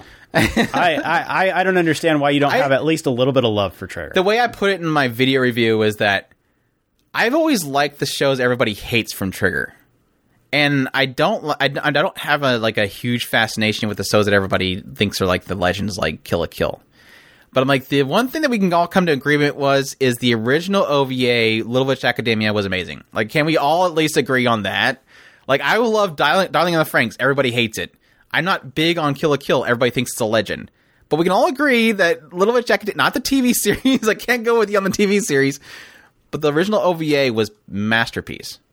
I've always just been warm on Trigger. I generally just love the stuff that they put out. I fall away from it, but that's just normal of all shows. I mean, yeah. I've fallen away from other shows as well, so I'm just not as avid as I used to be, where I had to finish every show. Yeah, Supernatural Battles came commonplace. That was one that we really liked, and I don't think anybody acknowledges that that's a Trigger show. Super Cub. We'll go watch Super Cub, please. Just turn it off right now and go watch Super Cub. That's really is all you have to say. I mean, it's that awesome. Okay, so let's preface this. What is the most rewarding thing in what we do? Finding gems. Finding gems. What is Super Cub? An absolute gem. An absolute gem. How much? How many users do you think is on my enemy list for Super Cub? I don't even want to know, because it's going to be absolute murder. This season has a lot of users on all the shows this season. Like, a lot of them are like 200 plus. There's quite a few at 150 or so plus, which is actually really huge for a season. Super Cub, like not even 70, I think it was. That bothers me. Like this show. Let me double check. I'm doing it on the fly here. We're doing it live. I think it was either Odd Taxi. One of the two of them is like 70,000, and it bothers me so much. 66,000. Fix that, people. Fix that, people. There is nothing more rewarding in what we do than finding gems. These series that just are nobody's talking about, and there's so much to it that is hard to put in the world. And this is literally one of the most hardest shows to, like, most shows, like Kill la Kill, for example. We just talked about that. How do you sell people to buy Kill la Kill? You'll get a gif of some crazy, over-the-top, nuts animation, and you'll throw it on Twitter, and people go, what the heck is that show? I gotta go watch that. Well, that's how I got into Hajime no Ippo. A picture of a smile. Yeah, and that's how I got into Hajime no Ippo, is him doing the Dempsey roll, I think, is what it was. And the great thing? Yeah, exactly. The bob and weave, and then you get that energy built up, and then you rubber band. Right? Yeah, it was a clip of somebody who had that as their I think it was their signature or something like that, and him going crazy on somebody, and I was like, what is this show? And I was like, there's a boxing anime. And that was me getting into Hajime no Ippo. Yeah, it's Megalobox. What are you talking about? But this one is a little bit more difficult. It's one of those that... You want me to get into what the show is first? Sure, you do that. Off that. I realize we haven't even explained what it's about. Anyways, Super Cub is a 12-episode series streamed on Funimation, done by Studio Kai. The source is a light novel. The genres are slice of life at school. The series composition was Toshizo Nimoto, who did Macross Delta, Jushinki Pandora, and did work on Robotics Note, Ghost Sick, and Shangri-La. And this essentially follows a girl named Koguma. And Koguma, as the narration leads you to believe at the very beginning, she's talking about herself. She has nothing. She has no family. She has no friends. She has very little money. She lives on her own. She goes to school, sits by herself, and then goes home. That's pretty much her routine. This is a girl that really has nothing. And at some point when she's going home from school, she is passed by a bike and then somebody on a motorbike. And she essentially has a random thought. I'm going to go to a local store that has motorbikes and see if I can get a motorbike, because she's like struggling to ride this bike and this motorbike is just going by her. And when she's there, it seems like the old man that runs the shop kind of, noticed that she was kind of looking for something to change herself. Because when she inquires, she's like, I don't really have any money. I'm just kind of window shopping. At some point, he pulls this bike out from his garage that he's been working on, and she's like, well, how much? And he's like, 10,000 yen, which is roughly like $90. Yeah, about a current exchange. 90, 100. It's like, it is really super cheap. And she's like, well, why is it so cheap? And he's like, it led to the death of like 3 people. She's like, okay, I'll buy it.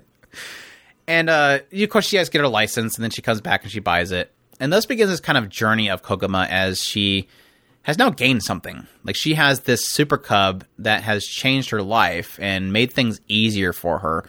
But not only that, but as she goes along in her story, she's meeting new people through the super cub. She's learning things about what the super cub can do. She's, finding equipment for it to kind of overcome challenges. It's allowing her to go to different places and expanding her world. And she smiles. That bright there you go. Smile. There's been quite a few shows where I've been it all hinged on the smile. On the smile. There's something very special about this show. I mean, yes, we can talk. I can go into the directing. I can go into the story writing. I can go into the story composition, the visuals, all these things. This is one of those where when we're talking about a special gem, it's hitting all the marks. There's the story writing. When we first talked about this, Andrew had got me into it, and I came out and I said, the directing.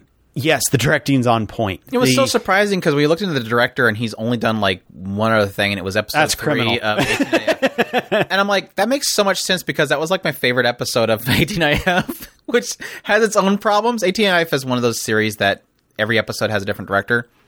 And he did this episode 3, which was essentially him meeting the Witch of Love, Witch of First Love, I think it was. And it was basically a tragic girlfriend story. Like, it was pretty plain. Like, this is what it's doing. It's not that it was a shock or anything, but it was so well directed, and it had that soft look to it. And it's like, this makes sense. Like, this is this guy. He knows how to essentially pull you in very quickly. And that's exactly what the series does.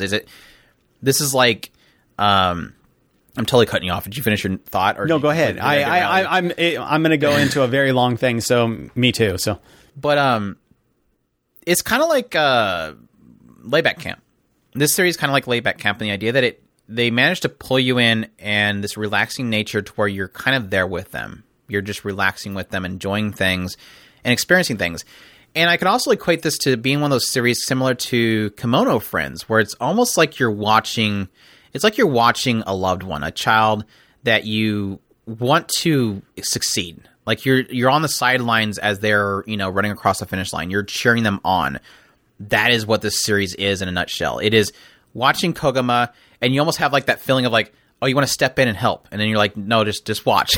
Then they've managed to, overcome whatever challenge they're facing, and you're like, girl, you did it. I'm so happy for you. And then you see the smile and you're like, that was treasure. This is what life is about.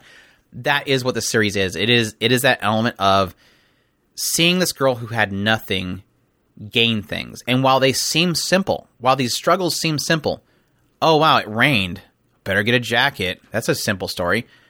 No, it's crap. She's going through garbage. She got this jacket, and then she says, "What do you think of that rain?" And you're like, "Yeah, girl, you got that rain." or you drive by she drives by Mount Fuji and says, "I'll leave you at that. I'm gonna leave it just at that." And you're like, "Yeah, you totally told that mountain what to do."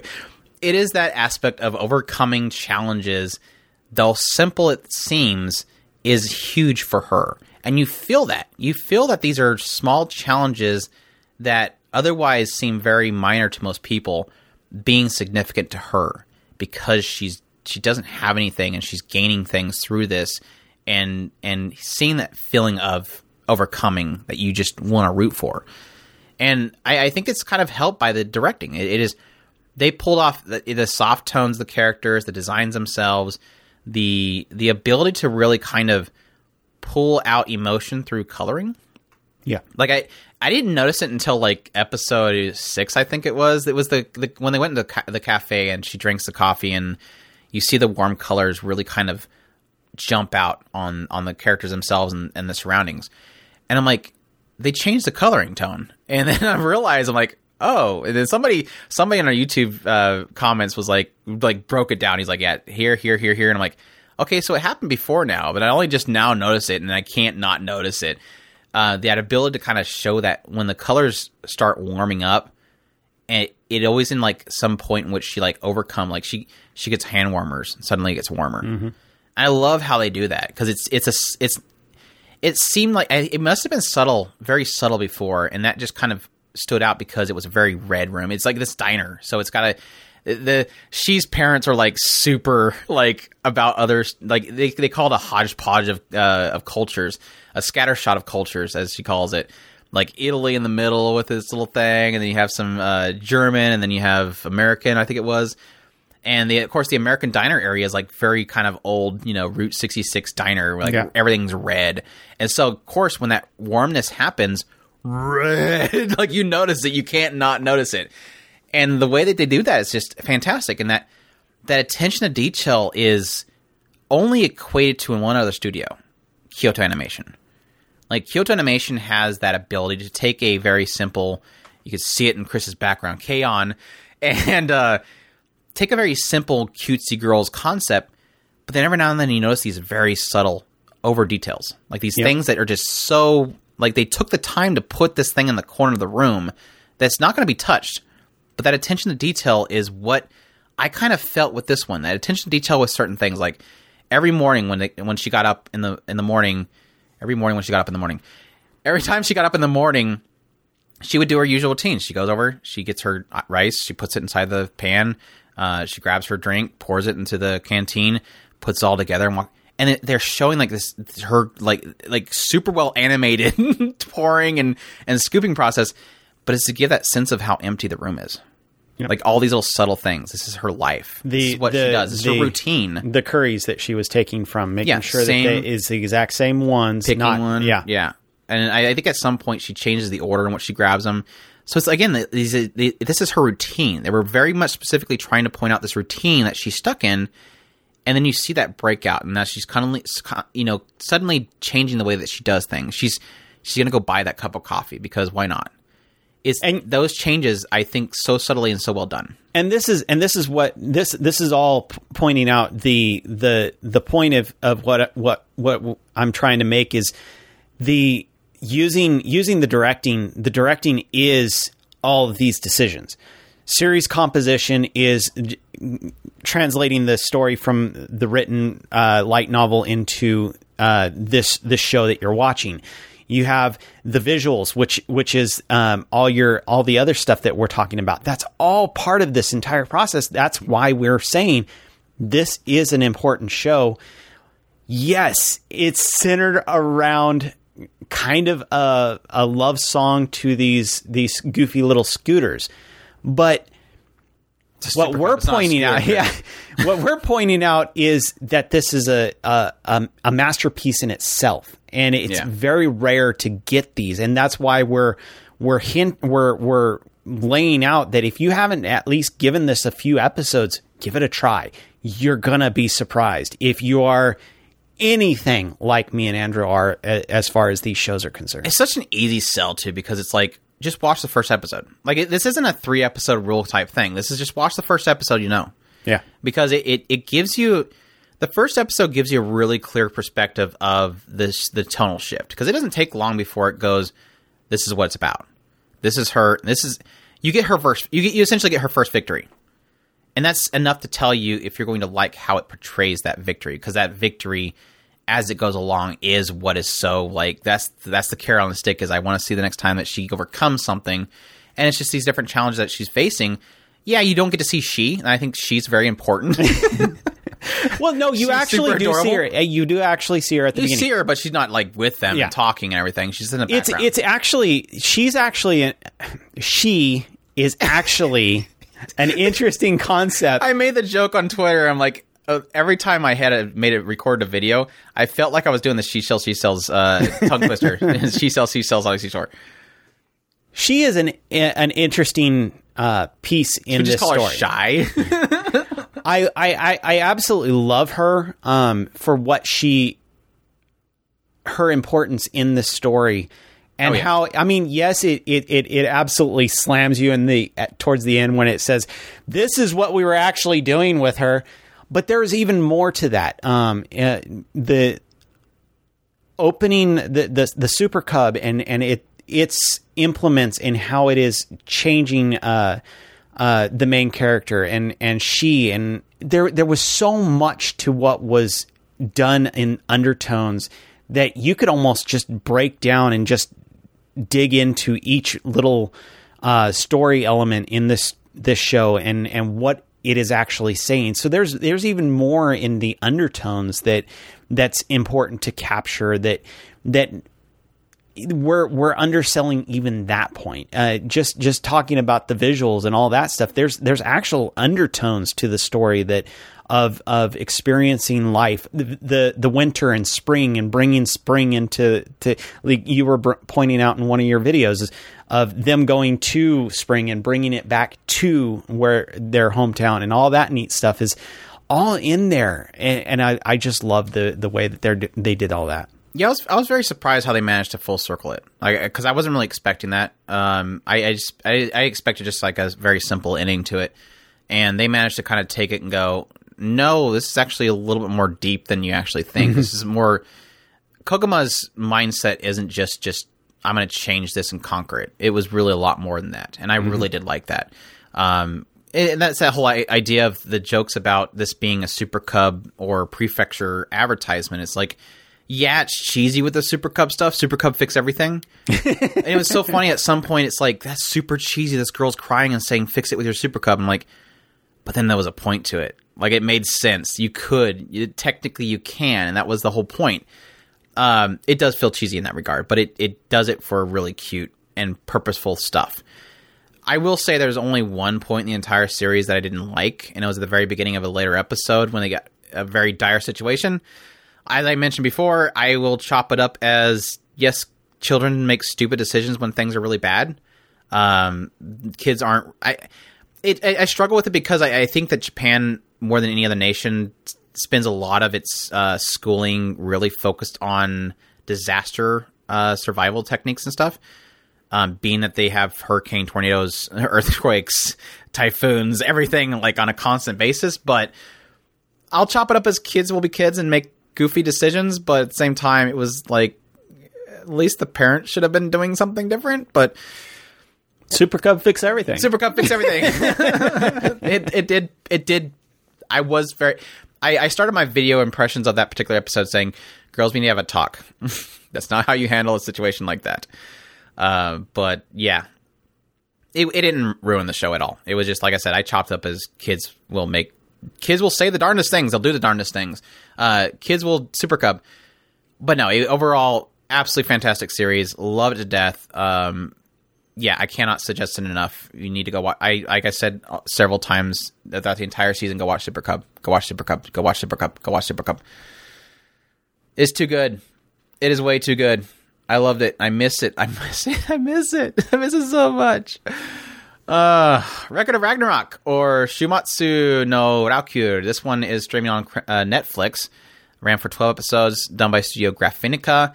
The source is a manga. The genres are action, superpowered, supernatural, drama, seinen. Series composition was done by Kazuyuki Furuyasu, who did Hajime no Ippo, Bento, Wandering Witch, Recovery Memo Junkie, and Reincarnated as a Slime. And this one essentially takes place. It kind of starts off at a meeting of the gods. And this series, or this particular IP of Record of Ragnarok, likes to mesh all of the different types of mythology. So it has like biblical, it has Norse gods, it has they have Hindu in there and stuff. All these different types of beliefs and mythologies are all kind of meshed together. So all these gods are in one big meeting place, and they're deciding. They do this every 1,000 years. They'll decide: is mankind going to continue on? Are we going to continue to look over mankind, or are we just going to wipe them out? And in this particular meeting, this one time, they have decided, you know what, kind of tired of having to deal with them. They're kind of annoying to deal with. They're always fighting each other. We just don't really care about them anymore. Let's just wipe them out this time. So they do a big vote, and everybody pretty much votes to wipe them out. Well, Brynhildr steps in and says, wait. Before you do that, I'm going to, basically she suggests to them, why not just let the humans decide? Let's enact Ragnarok, which is essentially, in this particular world, Ragnarok is where essentially mankind will be able to put forth 13 heroes over the last 7 million years of mankind. They will be able to put forward 13 heroes, and the gods will put forward 13 gods, or their contestants. I don't think they have to specify that it has to be gods. They're probably going to be gods anyways, but 13 gods versus 13 humans, and so Ragnarok essentially is a tournament between those 13 on each side. The first to 7 wins. So if the gods win, mankind wipes out. If mankind wins, then they don't get wiped out, essentially. And so thus begins this tournament. They essentially tell Brynhildr, you're going to get the 13 warriors. She's like, yeah, I got it. Cool. And thus begins the tournament. And the cool thing about it, though, is that your initial thought is, how can a human fight a god? That doesn't make any sense. So they're gonna pull some crazy thing where humans have the capability of, being super overpowered. Do they actually have supernatural abilities in humankind? What it does instead is the Valkyrie. This concept that the Valkyrie themselves can become a weapon that the humans can wield that will give them the edge they need. And the other weapon that Brynhildr has is the overconfidence of the gods. That's her weapon. They believe that the humans are so weak. They're mortals. They can't fight. So they're going to let their guard down, and that's the opportunity for them to win. And thus, again, begins this whole kind of fighting. The first fight they have is Lubu versus Thor. And that kind of starts this idea of, these are incredibly powerful gods. How can they possibly overcome them? And I will admit, I'm not a huge fan of the art style. I think it works for what they're doing here, because you do have like these big muscly people having to fight each other. So this over-the-top muscly look does technically work.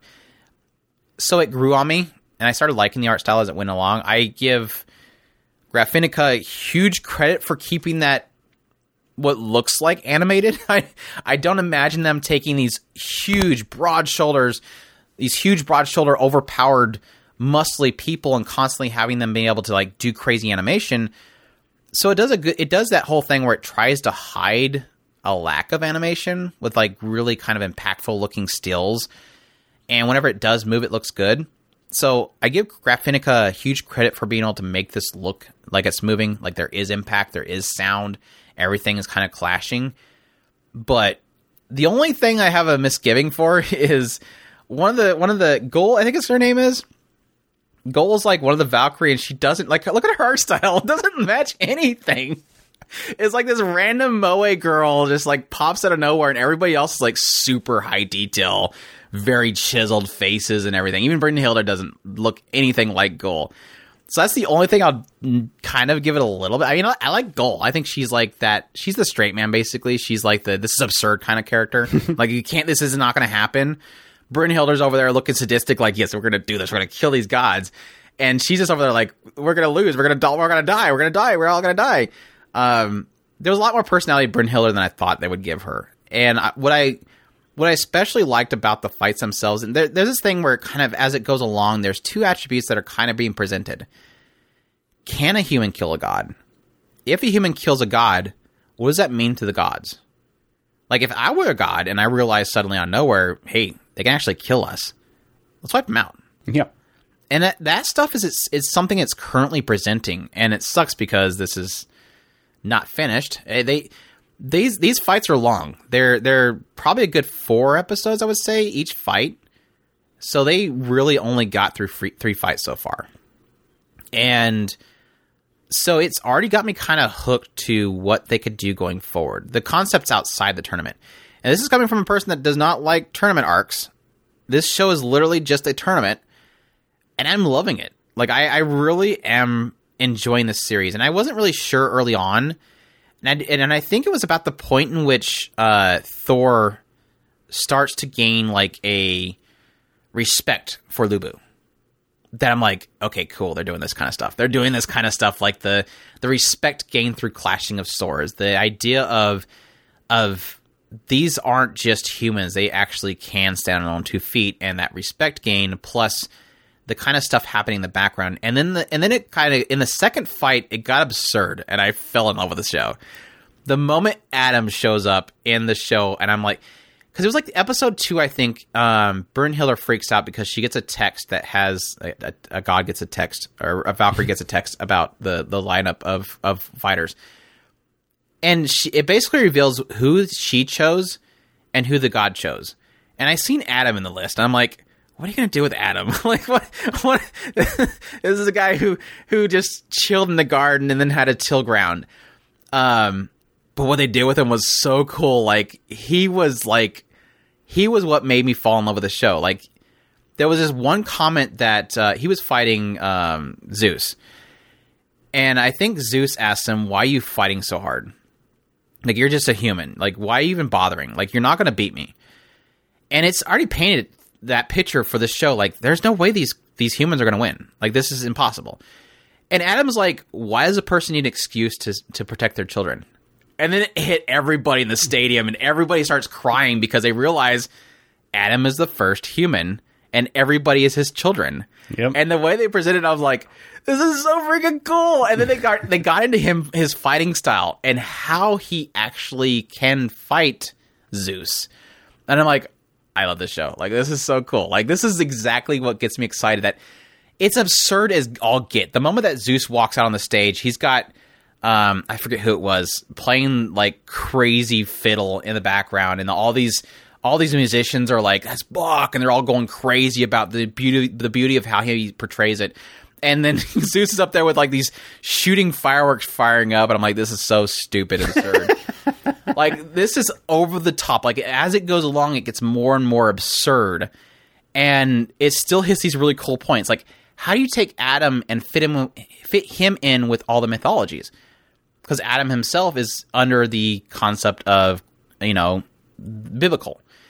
And monotheism versus polytheism. How they end up doing is they take it in a completely different direction and throw him in front of, like, throws Eve in front of the gods as being wrongfully accused by the serpent. And he comes in there. Of course, they still go with the idea of her eating the fruit. So he walks into here. I know I'm spoiling like all these little moments, but I think it's like a portrayal of what the absurdity that I like about it.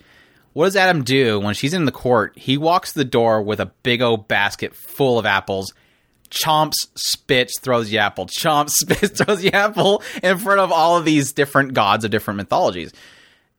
It's fantastic. I love it. And the only thing that sucks is I don't know if we're going to have another season, and I want more of it. It is one of those ones where it's so absurd I almost want to get into the manga itself, but as you can see up on the wall over here, you can't see it. Too many that I have to read right now as it is. I loved it, though. I really enjoyed it. I was very much surprised. I actually went into it with the expectation I wasn't going to like it, and I really did. I was really surprised. So I don't know. The absurdity does sound very, very fascinating. So just watch it for Adam. We'll see. Just watch Adam. We'll see. I don't know. I'm very, very much turned off by the idea that there's only one season and no confirmation of another season. So that I struggle with anything on Netflix anymore. If I get a bad cliffhanger ending, I always get really mad when it comes to Netflix because they always act like they're going to continue adapting stuff, but in some cases, I'm not sure if Netflix is even directly involved with this one. So I might be throwing my frustration in the wrong direction, but it was a lot of fun. I really enjoyed it. All right, Zombieland Saga Revenge is our next one. Streaming on Crunchyroll, running for 12 episodes, done by Studio Mappa. The source is a original, and the genres are comedy, music, and supernatural. And for those not familiar with the Zombieland Saga franchise, the first season pretty much opens up with a guy named Kotaro. He's reviving all these different girls of different time periods to become idols to perform as Fran Shosho in order to save Saga. This prefecture that he seems that is going to have something happen with it, and he needs to have these girls perform, become popular to save it. We don't really know why, but that's what it is. We have Sakura, who in the very opening segment, if you have not watched it yet, go watch the opening segment of the first episode. She's this girl that is inspired by idols. She wants to become an idol, and as she's going to go to school one morning, she walks out her front gate and is immediately hit by old Truck-kun. We have Saki, who is a biker gang leader from, I think, the 90s. We have Ai, who is a recently passed or deceased idol who was on a stage and got hit by lightning, unfortunately. Junko, who is essentially, I think she's in the 1980s, Showa period idol. She was like a singer, soloist. Lily, who was unfortunately died from a traumatic experience, and that was another one that was more recent. She was a child actor? Yeah, child idol. Yugiri, who is like way back in the late 1800s. She was like a performer back then, or like a hostess lady, I guess, like a red light district kind of thing. And then Tai, who we have zero clue what's going on with Tai. I think Kotaro put it as she is special because. So yeah, she's a little different. It seems like they all like start out as like actual zombies where they just like mumble and want to bite everything, and they all have this awakening time where they suddenly regain themselves and can talk normal. And Tai's like the only one that has not had that happen yet. So yeah, and so these girls as Friend Shosho work for Kotaro, who again just has them perform in order to again save Saga. And that was kind of the gist with the first season, was just them kind of going around doing different performances. The interesting thing that was from this series in the early season was the fact that there's so many different characters from different genres and different time periods. It's like a really crazy mishmash of different types of mediums they cover. Like they do a rap segment, they do heavy rock stuff, they do your typical pop idol stuff. And it's all like this crazy mishmash of different types of genres and what they perform. With the second season, it seems like it's more focused on getting into each of these characters and their backstories and what they went through in their previous life, as well as really kind of finally diving into what is this issue with Saga and what Kotaro is doing in order to essentially save Saga. So, yeah, your thoughts on Zombieland Saga Revenge?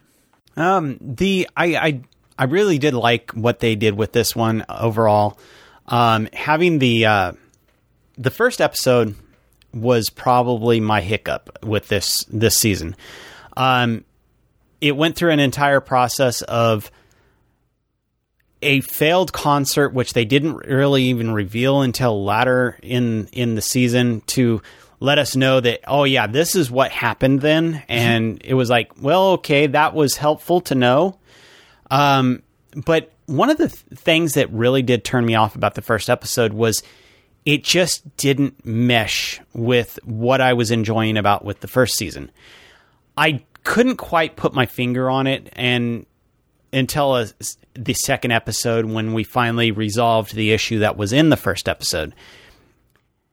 I didn't realize how much we relied on Kotaro as a element to the show. He's while I do appreciate Kotaro and how much he adds to the flavor of the comedy of the show, I didn't realize how much I relied on his humor. A lot of the girls are, in a lot of cases, they're reacting in a lot to what he's saying, and so while I thought that the girls their humor was good, I didn't realize how much they relied on him as the catalyst for a lot of their humor. I agree with that one.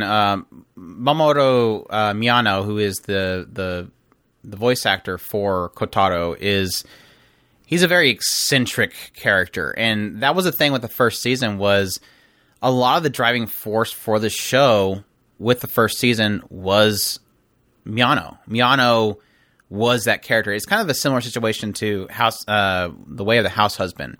And it was so funny. I was hearing somebody else, another podcast, talk about Way of the House Husband, and they were talking about how they enjoyed it. And then they talked about the live action, and they were making fun of the fact that they chose some random actor for that. And it's like, no, that's Kenjiro Tsuda. He is literally that character. Like, you cannot have that show without him. And instead of, taking some random, I don't know, good actor, if you think that Kenjiro Tsuda is a bad actor, and having him voice over that other actor would look really weird. So instead, they chose to have Kenjiro Tsuda, who literally is the embodiment of The Way of the House Husband, this Yakuza that is a house husband. The way you do that is just to have him play the live action role, and you get that same voice, that gruffiness. And that's what Miyano does with Kotaro in Zombieland Saga, is he is this character, this crazy, over-the-top, eccentric nut job. Go, go, go, go, go, go, go, go. He's Baka Zombie. That is his character, and he literally made the first season. Now, granted, I loved all the characters and the goofy performances they did, but him in the background pushing them forward and acting goofy every time they had this, the next episode would open up, they would be in this like prison-looking room. He'd walk in and tell them what they're going to do next, and he would do it in the most bombastic, over-the-top way. That was it. And then, like you mentioned, the first episode, he's a depressed mess, and he's off to the side, and all the girls are just doing jobs, and he's depressed, and they keep trying to pull him back in, and he's depressed because he feels like he failed. And you don't realize that until later on when they actually do that. And I'll agree with you. That was my only hang-up in this entire season was the fact that they seem like I know why they positioned the arcs the way they did, but what you find out is that, like, later on in, like, episode 9 or something like that, or it was like 6 and 7, I think it was, it's the backstory to Yugiri. That technically, chronologically for the storytelling, should have been the first episode and the second episode. And then they should have done that later episode that actually shows them do this concert and fail, and then start with the first episode where they're trying to pull Kotaro back in. But I know why they didn't do that, because they didn't want to open it up with Yugiri's story, because that would look weird. Like, you just start the season and it's just her. That doesn't make any sense. So they chose purposely to push her and the failure way over here so they can open it up with the usual characters all together doing something. And like I said, I think that's a detriment to how it laid out.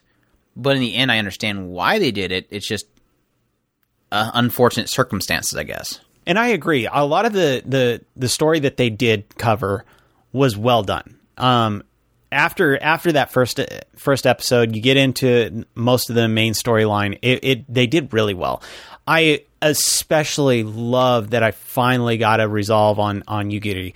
Finally understanding where she comes from, what her significance in the story, and that was probably an important. She's always like a back.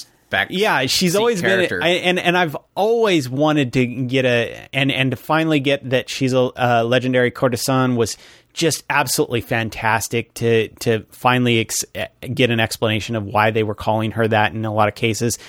She was fantastic. And I do understand the reason why they held off on at least her tidbit of the story, because that reveals something that is much more grander. Not necessarily the failed concert. I agree with you on that was out of place, but her specifically, keeping her towards the latter half was important because it revealed something that was much, much bigger. Well, why I say that it had to be before them showing the failed concert is it explains why Kotaro was so depressed.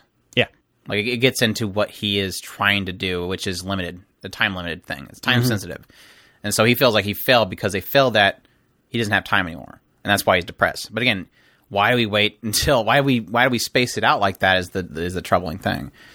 But no, I agree. I think besides that misplacement of stuff, it's a great series. I loved it so much, and it's like most of the show is like a culmination of each character having these great moments. Like we have an episode where we find out that Ai is inspired by Junko, which I know we had that intention with the first season, but you really do get to see it. You get to see Junko and what she's struggling with, and that fact that she is a soloist and she wants to be more like Ai.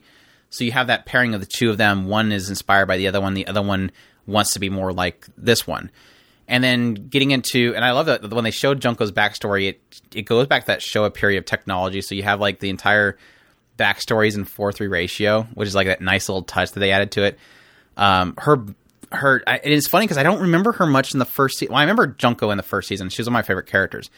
But I don't remember her voice as much as in the season. Like this she did season, fantastic. For some reason in this season, every time she would step forward on the stage in front of everybody and sing, it was like, holy crap, she just excels so much the rest of these girls in her voice. It's such a strong voice. Mm-hmm. And it makes it credit to what she was. She was a solo performance, and that's what her thing. And I love the smash it thing with her. You did say smash it. Smash it, smash it, smash it. His mouth is just drops when she does that. Yeah, Lily's performance. They had like this whole Japanese Got performance, which is pretty much America's Got Talent kind of thing. And yeah, her performance on the stage, her kind of getting thrown a curveball and how she kind of fixed that was just perfect. She was so adorable up there. And that goes to her performance ability, and she just destroyed it. Her ability to think on the fly was the exceptional part of that. Saki and her little kind of goofy crush that she had and they got into was fun.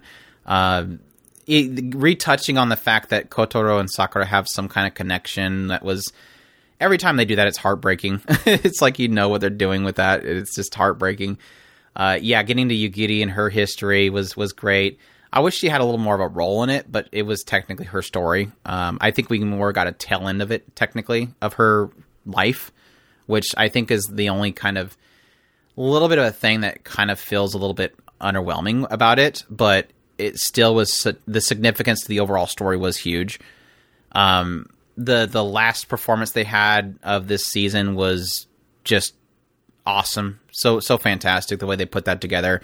Them essentially having their popularity through something that wasn't intended by Kotaro. Their popularity was their heart. Like their heart itself and what they wanted to do to help people was essentially what put them on the map. Not let's fill venues, let's do advertising. It was what they did. Like what their goal was to help the people of Saga.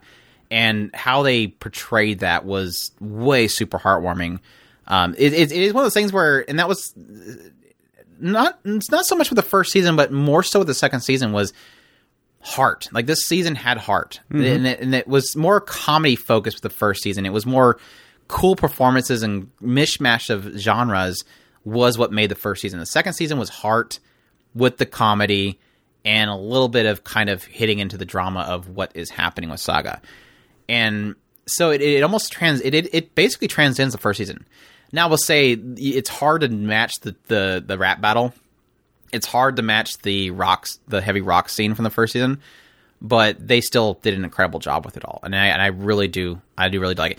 It is so funny that Zombieland, and I think I mentioned this with our music episode for this season, was the writers, the creators behind this, the person that's working on the actual composing the music and the performances that they do, Fran Shosho does. I don't know how they managed to do it, but they managed to pull all these different genres and like transcend them. Like the opening is a prime example of that. It's a very Sentai opening, and they somehow managed to do it like perfect. And you're taking all these girls. Lily's a very high pitch. You have Junko that's more of a deep. You have Yugiri that's very deep. You have Saki that's more kind of harsh. eyes very kind of generic, not generic in a bad way, but very much so like a typical idol. Sakura is kind of there with her as well. And so you have all these different pitches and stylings, and you're managing to mash them together in this really creative style. And I don't know how they pull it off every time, but they keep doing it, and it's fantastic. Ending was... It was a big O FU to the world. It was like... What? Now, the question is... I don't know what's worse, Odd Taxi's ending or Zombieland Saga Revenge ending. Both of them are pretty much like WTF for everybody. It'll be interesting to see if they stick to that and just say this is it, or if they revenge it in some way, shape. Revenge it. But yeah, it was an excellent season, and I love it to death. My only criticism, and like I said, I acknowledge that it was a misstep by their placement of the story, but I think when you look back on it, it's like it doesn't matter. Like, the fact that they had the episode 1 that way doesn't matter in the end, because you know the whole story, you know the context of everything. The only thing that I say kind of muddies the entire series is I still don't like the CGI. I didn't like it in the first season. I don't like it in the second season. And it's not that it's bad CGI. It's just that they whatever models they're using don't look like the characters. That's exactly what I was getting ready to say. Especially Lily. It's like their head shapes and size and proportions just not there. I would go with proportions. Proportions, definitely. Lily was bad, but I noticed it really badly on Yugiri. Yugiri is bad too. She is way too big. Let me just say that for her actual character. And it was an eyesore. I don't mean to be like, it just... Are you body shaming? Well, what it was it's proportions. It didn't fit her character. It was very jarring. It became a point where my eyes were drawn to it over and over and over again, and it was like, this is annoying. This is annoying because your eyes were drawn to it. Really? That's not her character. Yeah, that I find Yugiri very attractive. Yeah. And her character model on the CGI was annoying. And then, then it started falling into the other characters. Then I started noticing Sakura was a little bit large. And it went to the other characters. And it was annoying. It's just, it's troubling because I criticize CGI used in performances for idol shows a lot. And it sucks because it seems like a lot of shows lately are getting better at it. And it's just, this is the one that just doesn't seem like they're trying to make it better. Like I said, I understand why they use it, especially that last performance. I don't know how you could, I mean, I can see how you can hand draw that. Honestly, I think no matter what, it is a shortcut. Mm-hmm. And I hate it. I really do hate it. But at the same time, a lot of studios are getting better at matching the modeling right. And this one, I just don't think they're doing it. They're just not... I think they just took the same models they used in the first season and said, it worked, let's do it again, and didn't improve. And it's been a long... Was it like 2018 that the first season was? You had 3 years to work on something, or at least correct it in some way, and you didn't. That was my only... Again, that's my only issue with the season. And usually, when I beef with CG, it's usually... Yes, it is artwork in a lot of cases, but usually it's because of frame rating. When they post process it and they try to it comes out as where it looks like it's jittery when they're moving. Cutting. Yeah, the frame cuts.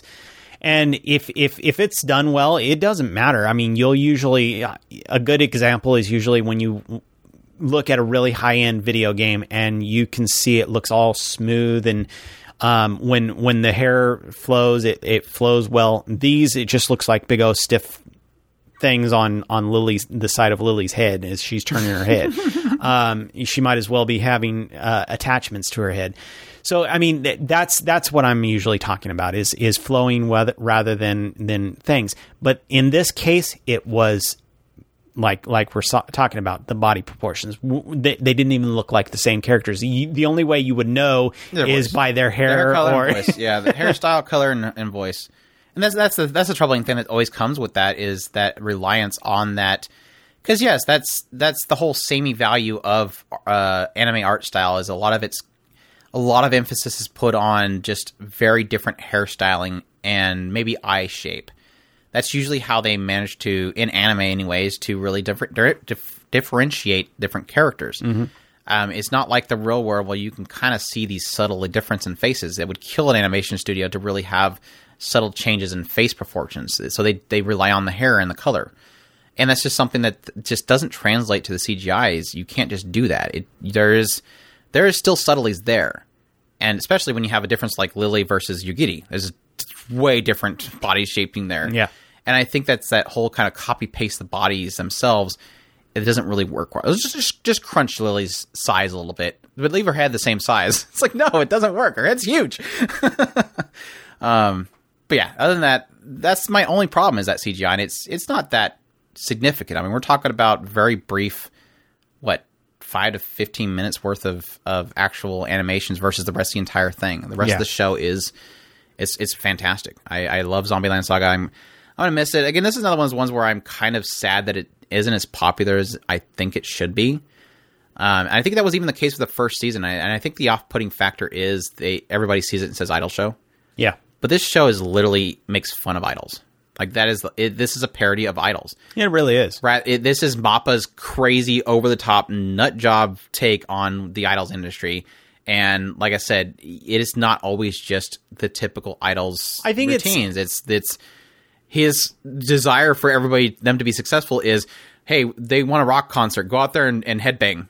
And so they're out there going, and their heads like doing rocking that is not normal for a human because they're zombies. And they're also, it's also making fun of idol shows in a lot of cases as well. So the idol industry, the performances, everything about it. And so it's like, if your hang up is that it's an idol show, go into it the expectation it's making fun of it technically. So there's a lot of parody shows that are parodies of things that you normally don't touch because they're parodies of it. And this is the case of this one. If you don't like idol shows, watch it because it's making fun of the idol shows, so why not?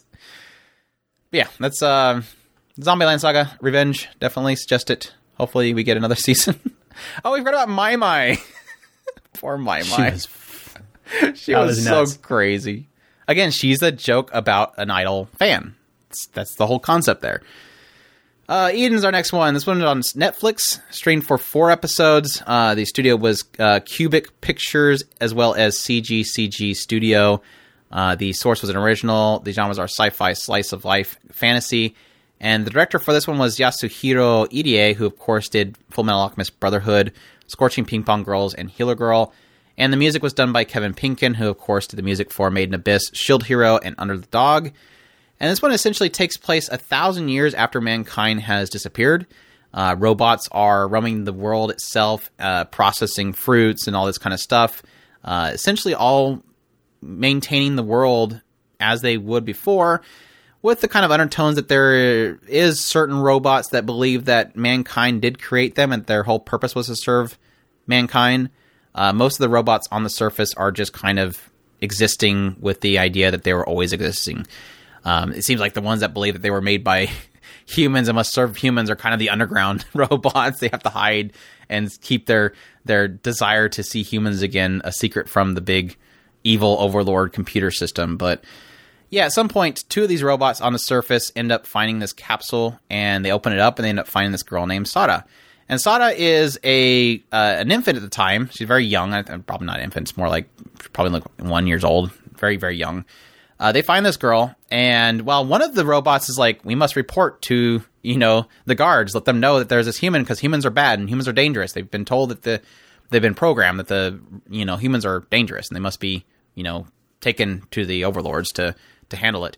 Well, the other one's kind of like, hey, she needs food. Let's get her food first, and let's give her a nap first, and kind of taking care of them. So the 2 of them are essentially over time taking care of Sada as they hide it from the guards that come by and check every now and then. And eventually until she goes older, and then at which point she kind of, they at some point realize they have to take her away from there, that she's eventually going to get caught. So they end up finding this group of robots that believe their purpose is to serve humans. So they take her there, and they just basically raise her together, or with this entire community of robots, until the point that she gets to where she kind of seeks out other humans. Like, there's got to be other humans out there somewhere.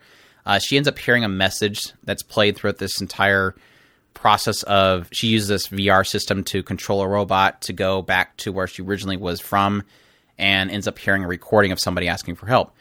So she believes there's humans there, and she needs to go seek out other humans because she's the only human alive. She wants others like her. And that kind of starts everything. I don't want to get too far into it because this is only 4 episodes, so it's kind of movie length. But it's just basically her discovery that finding out if there is other humans, what happened to the humans, all those things kind of come into play with it. This is a full CGI show. That's probably the big issue there. I think they did a good job. They have an interesting styling of it. It's very kind of a bright, cel-shaded look to it. I think my only misgivings for the CGI is every now and then Sada's character model kind of... It looks not good CGI character modeling for anime. Like, it doesn't mimic the anime style very well sometimes when she turns her head or something like that. But other than that, it looked good. It's a very adventure-y show. It's very much discovery and adventure, which I really did enjoy. Mix in there with Kevin Pinkin's music. It's going to just take it another level up. He has fantastic music, and they use his music beautifully. So it's visually, the world itself, everything's fantastic, besides, again, Sada's model every now and then. There's some cool aspects to it with the robots themselves. I really did like the initial 2 robots. One is very nurturing, very much like the mama robot. And then the other one's more like the tsundere, we can't do this, it's dangerous kind of robot. And at some point you have this moment where the tsundere, we can't do this robot kind of lays out all of his... He was pointing out that Sada has always kind of mentioned that she won't do something with a certain look in her eyes, and he's been taking note of it. And so it's got this moment where it like lays out these time periods of every time she did it, and so you realize he's actually been taking notice of her, which is really cute. There was a moment where one of the robots was trying to understand why Sarah was deciding to do what she wanted to do, and she found this music or this video of humans dancing, and she started dancing, and they're like, "Why are you dancing?" It's like, I want to understand human emotions, and I think this is a way of doing that, because I want to understand why Sarah is doing what she's doing. So that aspect of a robot trying to understand emotions, again, is kind of similar to Vivy, Fluorite Song. I really did enjoy. I did kind of like some of the stuff they did with the backstory. There was a certain robot named Zero they get into later on, which I think they did some cool stuff with him. But, big, huge but, this is a typical humans bad story, and it's kind of similar to Vivy or Fluorite Song. Do you hate it because the journey or the destination was kind of a letdown? It's different for each person. Like I said, I thought it was a fun journey, but I do acknowledge the fact that destination being pretty typical post-apocalyptic setting, humans bad kind of thing is very overdone. But at the same time, like I said, it was a fun little journey. It was very short. It's only 2 hours. Not much, it's basically, like I said, movie length. So I kind of suggest it, but like I said, just don't be expecting anything, groundbreaking with the story itself. The overall story is very typical, which I'm tired of the I've seen this humans bad story too many times. Do something different, please. But yeah, that's Eden. Definitely check that out if you would. Like I said, it's not much of an investment. It was pretty good. Pretty it's fun. Too hard to write. Humans are nuanced. Humans are nuanced. Yeah, it's very difficult. It's complex. There's too many characters. There's too many humans. Yeah, Don't Toy With Me, Miss Nagatoro is our next one. The Japanese title is Ijira Naidai Nagatoro-san. This one is streaming on Crunchyroll and for 12 episodes, done by Studio Telecom Animation Film. The sources of manga, the genres are slice of life, comedy, and romance. And this one opens up with a guy, they basically call him Senpai. I'm just going to call him Senpai from now on. Paisen. What are you talking about? Yeah, Paisen is named by Gamo. Yeah, Paisen, or Senpai. Essentially, it opens up with him. It kind of shows that he's kind of to himself. He goes to his art club. He does paintings or art stuff. And then at some point, when he goes to a library to do some studying, he realized there's a group of gyarus there, or valley girls, as you would say it Western terms. These gyarus are in this library, all kind of just gossiping and talking really loud. And he kind of goes to the end of the table off to the side and does his studying there. And at some point, one of the girls comes nearby him to grab a book, and he drops his bag, and it spills out his manga that he's been creating all over the floor. And so all these girls kind of just swarm up and they start looking at what he's drawing and they're all laughing and making fun of him. And at some point, all the girls decide they need to go somewhere, so they all decide to leave. But one girl stays behind. Her name is Nagatoro. And Nagatoro kind of quickly realizes this is an upperclassman, so she starts calling him senpai, and that's where you get the senpai thing.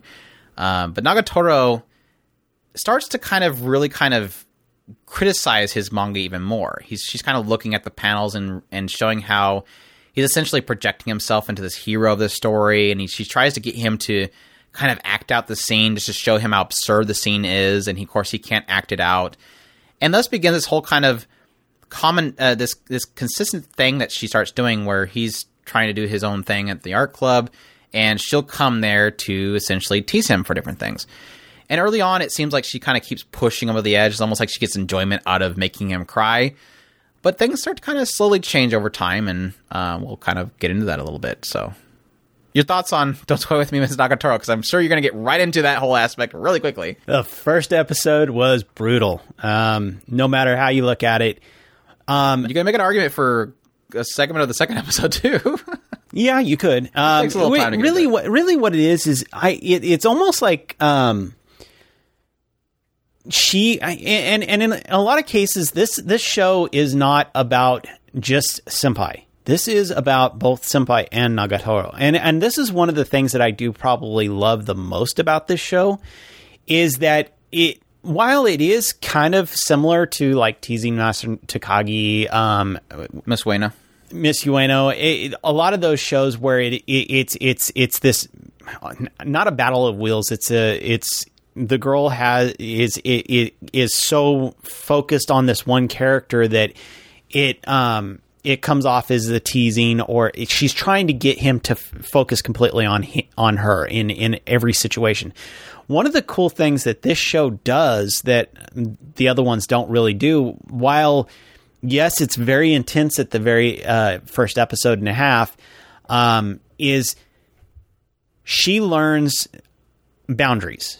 And I think that that's one of the coolest things about that first episode and a half, where while it was really rough to get through it, because I mean, I'm sorry, it brought up all kinds of bullying situations in my past that I was like, did I misinterpret a lot of those things? You know, no, Chris, I don't think a tan girl was trying to get it with you.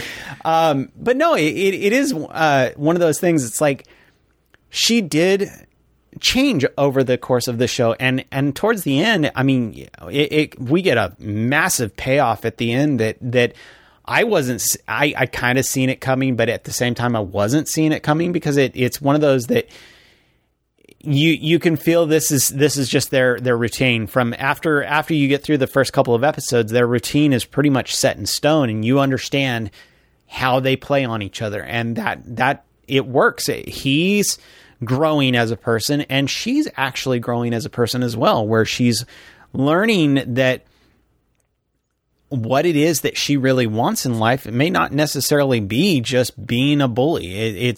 She likes this one particular character, and she likes playing with him, for a lack of a better term. But I did like the way that the show came out, and I love Nagatoro. I actually kind of like some of the other Garus. They're kind of goofy in their own way. Twisted. Sakura is scary as hell. Sakura is going to get somebody killed. No, I think the thing that was so transcending with this one versus the several other, the growing popular genre, which I call the teasing girl genre, that I think is going to be a hit eventually. Everybody asks me what the next big hit's going to be. Isekai's the current one. It's like, it's going to be the teasing girl, because there seems to be an increase of it. But the thing that I think kind of makes this take a different angle than the other teasing ones, like teasing Master Takagi-san, or don't toy with me. Say don't toy with me, Miss Ueno. Miss Ueno wants to hang out, or no, Yuzaki-chan wants to hang out. That's the other one I was thinking. Ueno, Miss Ueno. Miss Ueno is the yeah, you're a mess, Miss Ueno. You're or a mess. like that. Yeah, that series fantastic. I love that show. Anyways, the thing that makes it kind of different than those ones is there's no pre-established relationship.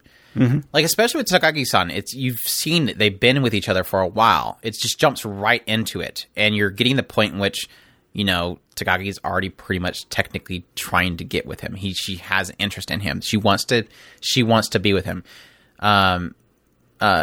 The thing with this one is Zaki-chan, they knew each other from their previous school. Now she's in college and he's a year ahead of her. With this one, you're getting the relationship established. Like, this is the starting point. And I want to what I got from this, and I think I'm assuming most everybody else got from this, is Nagatoro was bullying him. Yeah, like, she was a bully. The episode is pretty darn clear with the first episode. She likes making him cry. She's trying to make him cry. She's getting to that point. It wasn't until, I think, again, at the end of the second episode, you finally see her realize that's the breaking point. Do I want to do that again? Like, I'm getting him there. I think, and then she stops. She was a bully. And that's what makes the first episode difficult. Unless you're, like, super crazy into the sadistic, tangirl punish me kind of thing until I cry, which I'm sure that was probably what the selling point with the first volume was of the manga.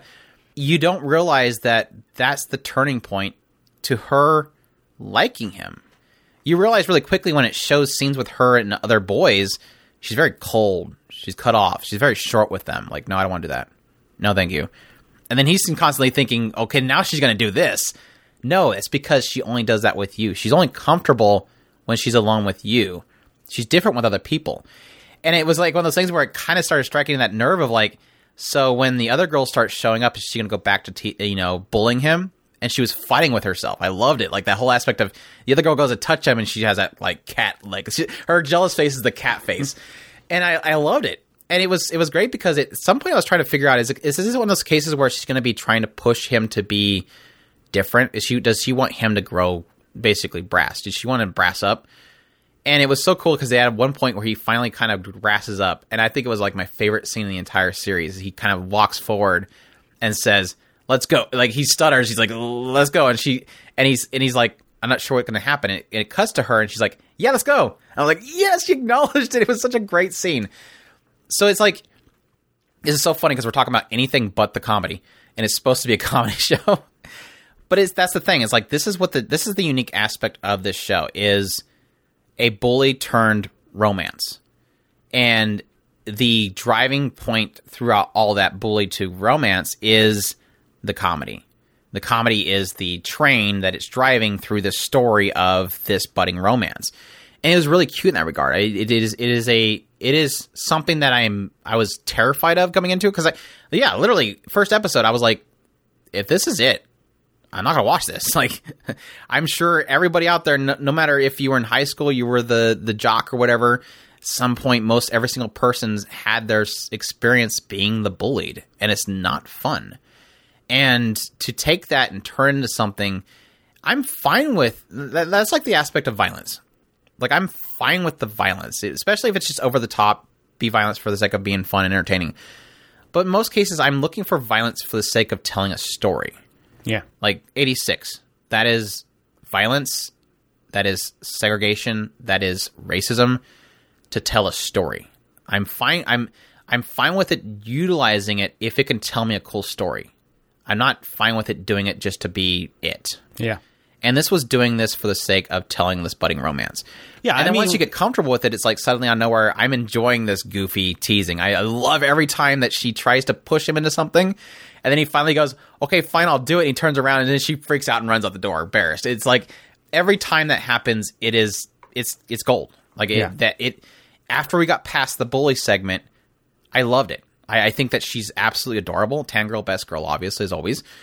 But it wasn't until we got that established. Yeah, it's one of those things that you really feel as you get a couple of episodes in, you really do feel the interplay between the two and how they balance each other, and it works really, really well.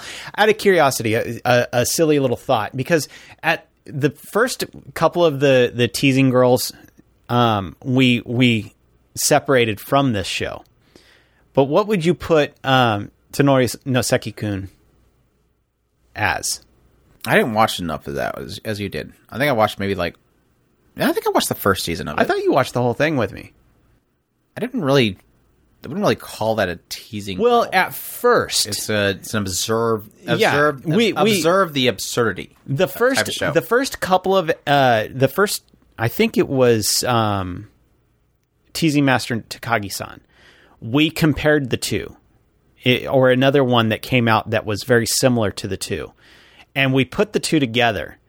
But now we don't even bring up Seki-kun anymore because that's not even like you were saying, that's not teasing girl. Yeah, teasing is a specific thing. It's the idea of the unwanted attention and you don't realize it's love. Yeah, and that was the funny thing is like I said, that one's more observe the absurdity. Yeah, with a straight man. It was one of those things that I think that it seems like Teasing Master. We compared the two, but then after that, everything else started comparing to Teasing Master Takagi-san. So, well, no, I think that there was probably a drawn comparison there because there's other elements to it besides that is equal, and that's the kind of the budding young pup love kind of thing. Just kind of the skit based element of it. Yeah, that definitely is equal to something like Teasing Master Takagi-san. It's just. Yeah, until we started getting, Ueno and Izaki-chan and stuff, that's when it turned into Ueno. Focus, the teasing aspect. Yeah, Ueno I could put over into this Seki-kun because it's more about the reaction to the absurdity.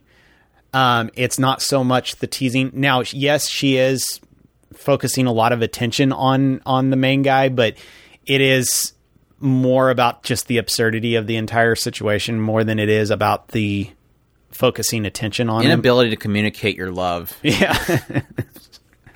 Look under my skirt. Really want to look at girl. That girl is a mess. Make a romance robot and then get jealous of the robot. Yeah. But no, this is a really great series. I'm glad I kind of stuck through that first. And it was so great because this is kind of one of those moments where this is like one of the only moments where the community itself we have our issues with source material people. Because they are I have to rush in there and tell you about the story, and you're like, no, I just want to experience myself. But this is one of those cases where they technically came in good, and the idea that they all kind of came in and said, just keep watching. And you're like, well, that kind of, yes, again, that kind of spoils it. But at the same time, it's like, but that one was you rescued the show. Like, yeah. I honestly, if we didn't have that perspective, I don't know if Chris would ever touch the second episode, because that first episode was rough. Yeah. Right. I mean, we try to watch at least, 3 episodes of anything, or at least 4 or so, because that's where that turning point is. Or not really so much. It's the hanging point, because that's the concept of the 3 episode rule, is that it's going to have its reveal in the 3rd episode. That rarely ever happens, but it establishes a chemistry. It establishes a concept, at least. Mm-hmm. And unless it bait and switches like something like, I don't know, Punchline or something like that, you got a pretty good idea what you're getting into. And this is one of those cases where thankfully that was like that push. Like, okay, so obviously it's going to turn into something else. Well, even when I had mentioned it to Andrew when we were first talking about it, and I was like, I cannot get a read on her. I cannot get a read on her. That was the struggle. Was like early on, it was like, this is that, and this is like moving back over here. So we were like constantly talking through, after podcast recordings, and it was like, that was that concept of like, there's only like so many different directions I could see this going. Either it's he's eventually going to turn into a sadistic, like, what is it? It's not masochistic, where he likes it. Like, he's going to eventually turn into where he just likes it. And I'm like, oh, please don't do that. It's going to turn into her, again, kind of realizing she likes him. It's the teasing into, oh, well, I actually enjoy being with this person. So it was like, or it's going to just be a bullying story where people enjoy this because they like the whole concept of somebody being bullied, and she's super cute, so it's okay. If she was not super cute, we would not be okay with it. And just to be clear, she's hot and she's tan, that it's okay to watch her bully this guy. If she was ugly and huge, you would be like, this chick is stupid. Now, just to be clear, to give you an idea that no, there is no holds barred in anime. Okay, Miru tights. Look at me while you're disgusted. Yeah, it's a thing. So why wouldn't they do that with this? So nothing's off. No holds barred. So yeah, you forgot the biggest one, Chris. pupa. The bodily consumption fetish, which is a thing, apparently. Literally eat me. Don't toy with me, Miss Nagatoro. Definitely a suggestion there. Cute little show. And our last one is Odd Taxi, saving like the biggie one for the end, apparently. That just happened. I'm sorry. I try to space them so I don't talk. Like I try to make it to where it's like a show that only I watch, so I don't have to talk straight for a long time. But yeah, Odd Taxi. This one's streamed on Crunchyroll, ran for 13 episodes, done by Studio Ola M and PICS. This was an original series. The genres are mystery and slice of life. And this one follows a cab driver named Otakawa. And he's like a walrus guy. He just drives around his taxi cab. He really kind of enjoys his job. A lot of people, including like his doctor, Goriki, he kind of points out the fact that he has like this really good memory. Like if he sees somebody, he can recognize them in a crowd. He's got this really good, like almost photographic memory kind of thing. So it's kind of an interesting thing about him. His little quirk is that he's able to kind of really tell people from a crowd if he's met them once. But in the background, you get these news reports about this missing high schooler. And so the town, the cityscape is kind of has this gossip happening around this girl that's missing.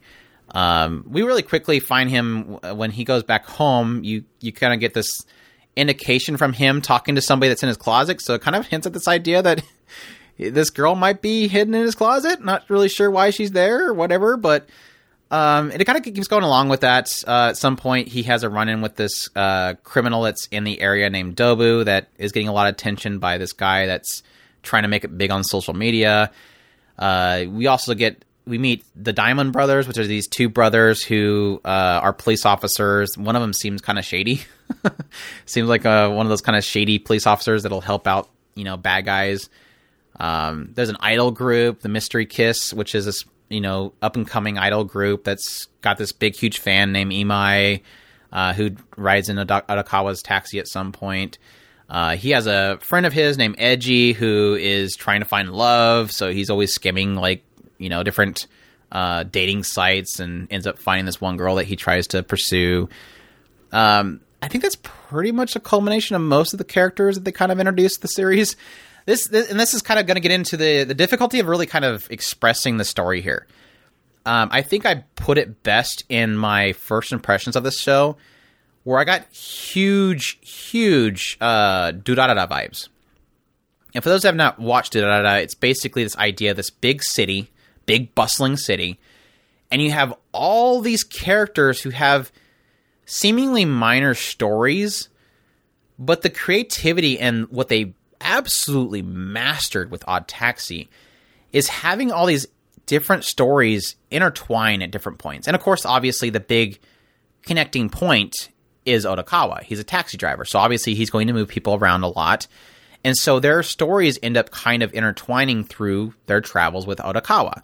So yeah, you technically would never really ever see a police officer interact with an idol group. But the interaction happens through them getting into the cab to go somewhere with Otakawa, and eventually later on he runs into one of the police officers because they stop him at a checkpoint. And how they interweave those stories was absolutely fantastic. Obviously, the early on it seemed like a lot of the focus of this intertwining is people trying to figure out what happened to this missing high schooler. Does somebody is he in Otakawa's house? Is he, has something to do with the police? Was he involved with Eiji and his attempts to find love? Was he involved with Dobu, who is this criminal? Was he involved with Goriki, who is this medical practitioner? How those interweave. Tanaka, this random guy who really badly wants to kill Otakawa. Why does he want to kill Otakawa? Well, here's these interweaving elements that eventually led to him wanting to kill Otakawa, who just seems like a taxi driver. Why would he want to kill a random taxi driver? And that's really, like I said, that is... how do I express this? This story is perfect. Like, this is a perfect anime. This is a 10 out of 10 anime. This will have to figure out some way of fitting in my top 10 list. And it's really a factor of several elements. One, I am completely fascinated with stories that managed to take a huge cast, make a cityscape that you can somehow get lost in, manages to pull you into, but at the same time make so many characters that you understand and want to follow each end of it. Well, minus the Homo sapiens. There's this comedy duo, the Homo sapiens, and they were probably the only characters I'm like, whenever they're on the screen, it's like, I'm guessing you guys really think these guys are funny. I don't find them funny. And their whole shtick was that people don't find them funny. But even then, they still managed to pull them into and interact with certain, like one of the Homo sapiens ran into Tanaka, which is the character that wants to kill Otakawa at some point. And that interaction was that element of bringing him into the picture and managing to make him a part of this overall weaving of stories. But like I said, absolutely masterfully weaved, absolutely masterfully portrayed characters. The world was excellently portrayed. The mystery itself was fantastic. Like I said, trying to figure out where this girl went. Again, is she in Otakawa's house? What is wrong with Otakawa? Because they keep hitting on the fact that he has sleep deprivation. It almost seems like at some point he has a split personality. And so there's a mystery behind the main character himself when he's seemingly just a normal person. His willingness to get involved with, this crime group that, is very dangerous. All those aspects are just, like I said, I cannot say enough how amazing this show told this story.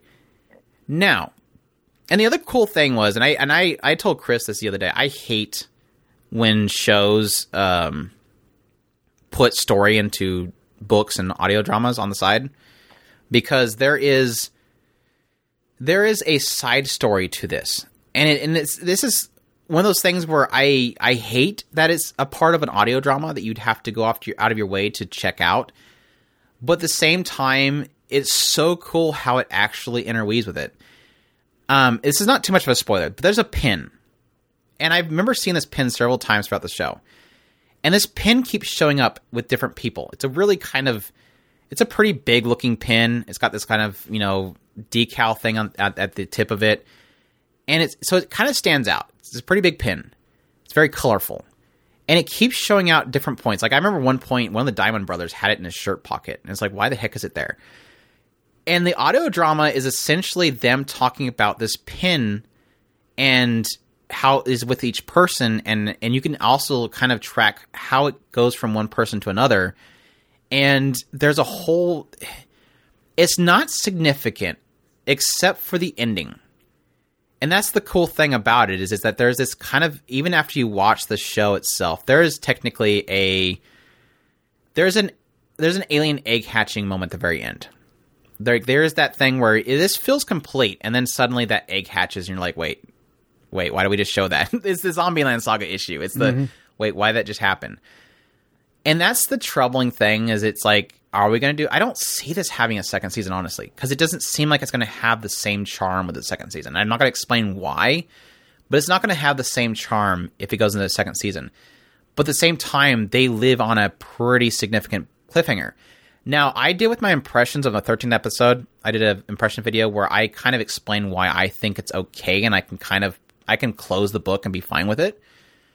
But then I went into those audio things, and then I realized, wait, I don't know, I could probably still go with my theory, and I could probably still be okay with it. But it tells an additional story. It's not significant, but it gives a little more context to a side character that's technically significant. But that's in addition to why I love this show so much. It is the mystery is so perfectly done. The characters are so perfectly done. The interweaving of the stories is so perfectly done. Everything about this show is amazing. And this is like similar to Zombieland Saga. This is like very few people watch this show, or at least we're members of it on Miami List, which we kind of are gauging some kind of attentiveness to a series. But it's not seeing people talk about it. This is literally, like I said, a 10 out of 10 show. I mark it as a perfect show that I literally have very to zero qualms with anything they done with the story. And I think it is a masterpiece, and it should be watched. Yeah. I think the only thing that was off-putting when I first started was obviously the fact that they're all animal characters. Like that is obviously probably the thing that most people probably seen the cover art and said this isn't an anime. And I think they captured the anime style, especially with the female characters. They have the typical anime style trappings, the usual kind of moe looking eyes and everything. And maybe it's off-putting the idea that it's just a taxi driver. But it was so funny because it took me until like the third episode I think was out before I ended up running into. I bring up his name a lot, Nearly on Red. He streams on Twitch now. I followed him a lot during the ReZero stuff because he kind of hyper dives, like super hyper dives into stuff. And he was covering this show. And I'm like, wait, why is he covering Odd Taxi? It's just a slice of life. People get in this guy's car. They probably talk about their day and they move on. And the first episode seemed like that. And then I noticed it had a mystery subgenre. And I was like, crap, I got to watch this now. It's got to have something in here. And honestly, early on, like I said, I was not feeling the Hope of Sapiens comedy routines, and they kept playing them on the radio. And it just, at some point, I don't remember exactly when it did, it grabbed me. And that mystery started ramping. And then I think it was a point in which I realized how they were intertwining the story. I think it was Tanaka. I think it was Tanaka's story, which I think it was like the third episode. And it was weird because when Tanaka's story starts, the episode opens up with him in like high school or something, or middle school or something like that. And it was talking about how obviously the kids had their own hierarchy of popularity. And he was talking about if you're not physically fit and you can get in with the crowd of the jocks and stuff, the way that you stood out from the rest and raised up in the hierarchies was by different collectibles they were doing. At the time, they were doing erasers. And so him and this other kid were at constant competition about getting the most fanciest, coolest erasers. And I'm like, I totally remember like back in the day. You mean magic cards? It was magic cards. I remember Pogs. Pogs were huge. And even stupid, and this is equal to the whole eraser thing, we had pencils at some point. It was different graphic pencils. And you didn't even, like, we were like drilling little segments on boards and putting in our window, these stupid pencils. And it's like, and I understand, I connected it. Like, I get the stupid mentality. It's a stupid childish mentality they had. And how that, and it was like, it was going through that, and I'm like, this is cool. And it's weaving that in with the concept of gacha games.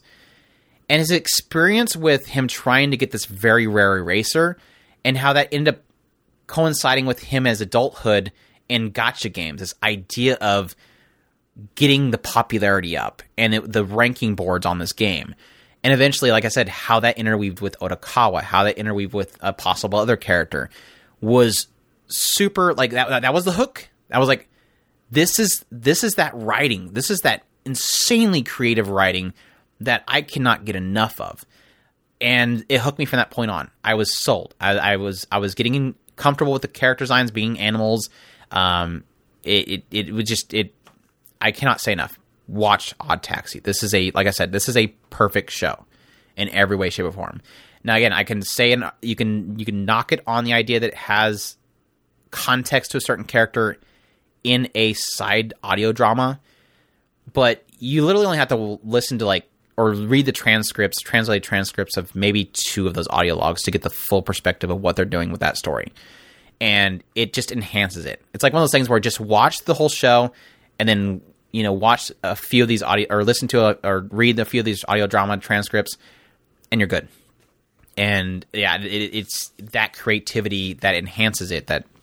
Anyways, I need to stop. Go watch. If this episode taught you anything, go watch Super Cub and go watch Odd Taxi. Just watch Odd Taxi. It's perfect. So good. I don't know what we're gonna do with the next episode. I think we have quite a bit in our next episode. So hopefully we have some that are as equally amazing as this episode turned out to be. I don't know. Seems like all the good ones are on this season or this episode. We have a big one in the next one, obviously, and that is Fruits Basket. Yeah. That's kind of a big deal. I'm sure that'll. It's not a perfect like Odd Taxi, but it definitely got me a lot of times. I don't know, Fruit Basket. We'll get more into it later, but Fruit Basket hurt me. Personal reasons, but it hurt. That was kind of I kind of wish I'm trying to hold back on this, okay? I wish I didn't binge watch that show, honestly. It's just too hard to binge a show like that. As soon as this loads, I'll let you guys know. I'm just kind of delaying. Pretty Boy Detective Club, Dragon Goes House Hunting, Fruits Basket's the final season, Higehiro, after being rejected, I shaved and took in a high school student. Let's Make a Mug 2, Combatants Will Be Dispatched. I've been killing slimes for 300 years and maxed out my level. I'm gonna try to watch Koi Chemo. I haven't got started on that one yet, except for like the third episode. Shadow House, that'll be pretty huge. Soma Spider, So What, if that ever finishes. Osamake Rom-Com Where a Childhood Friend Won't Lose, The Slime Diaries, and Mini Dragon. Okay, you don't have Tokyo Revengers on there? I don't know if that's ending. I've yet to find a... It feels like it's at a stopping point. But they haven't, like, listed it as done. So I don't know what's going on with that. I don't know if it's going to cores or what. All right, because that one was one of the ones that I thought I was going to be catching up on. But so your choice is between Pretty Boy, Higehiro. I seriously doubt that I'm even close to being interested in Koi Chemo. It was cute first couple episodes, so I'm hoping it'll continue to be cute. Right now, I'm leaning towards Pretty Boy, but Higehiro is also one that I'm probably... So which one would you lean towards? Because I was going to go with Tokyo Revengers, because I thought that we were going to be covering that. Higehiro technically is a complete story. That literally finished, apparently, with the conclusion of the light novel. So if you want a complete story, Higehiro. Pretty Boy Detective Club is technically not a complete story. It feels like a solid completion. They can go further with it, but it feels like a solid completion. Well, it's a Monogatari, so... But it's a Nisio-Isen thing. So it's like, you either have Pretty Boy Detective Club, which is, do you want to completionist Nisio-Isen's work? But Higehiro technically was a more solid, complete story. Pretty Boy Detective Club did interesting things, but I'm still thinking on Pretty Boy Detective Club. I'm still...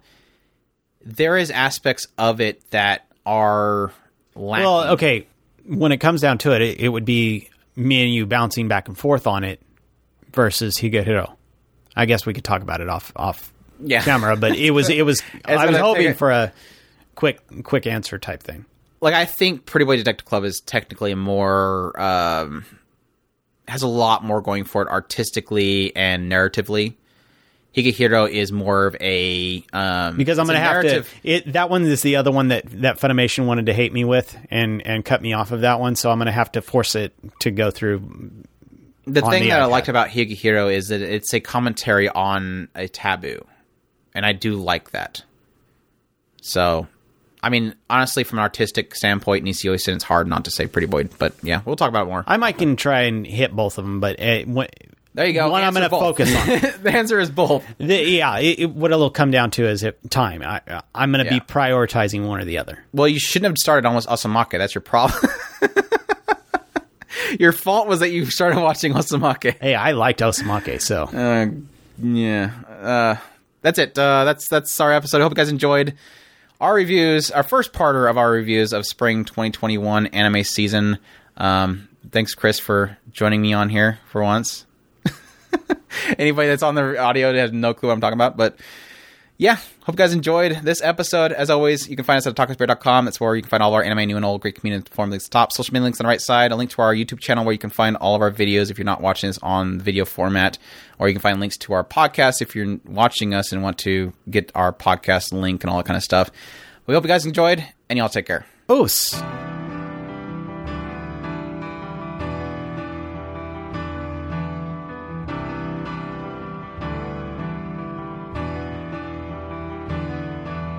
か弱い光が指さ先 Silent haze 霞がちに捉え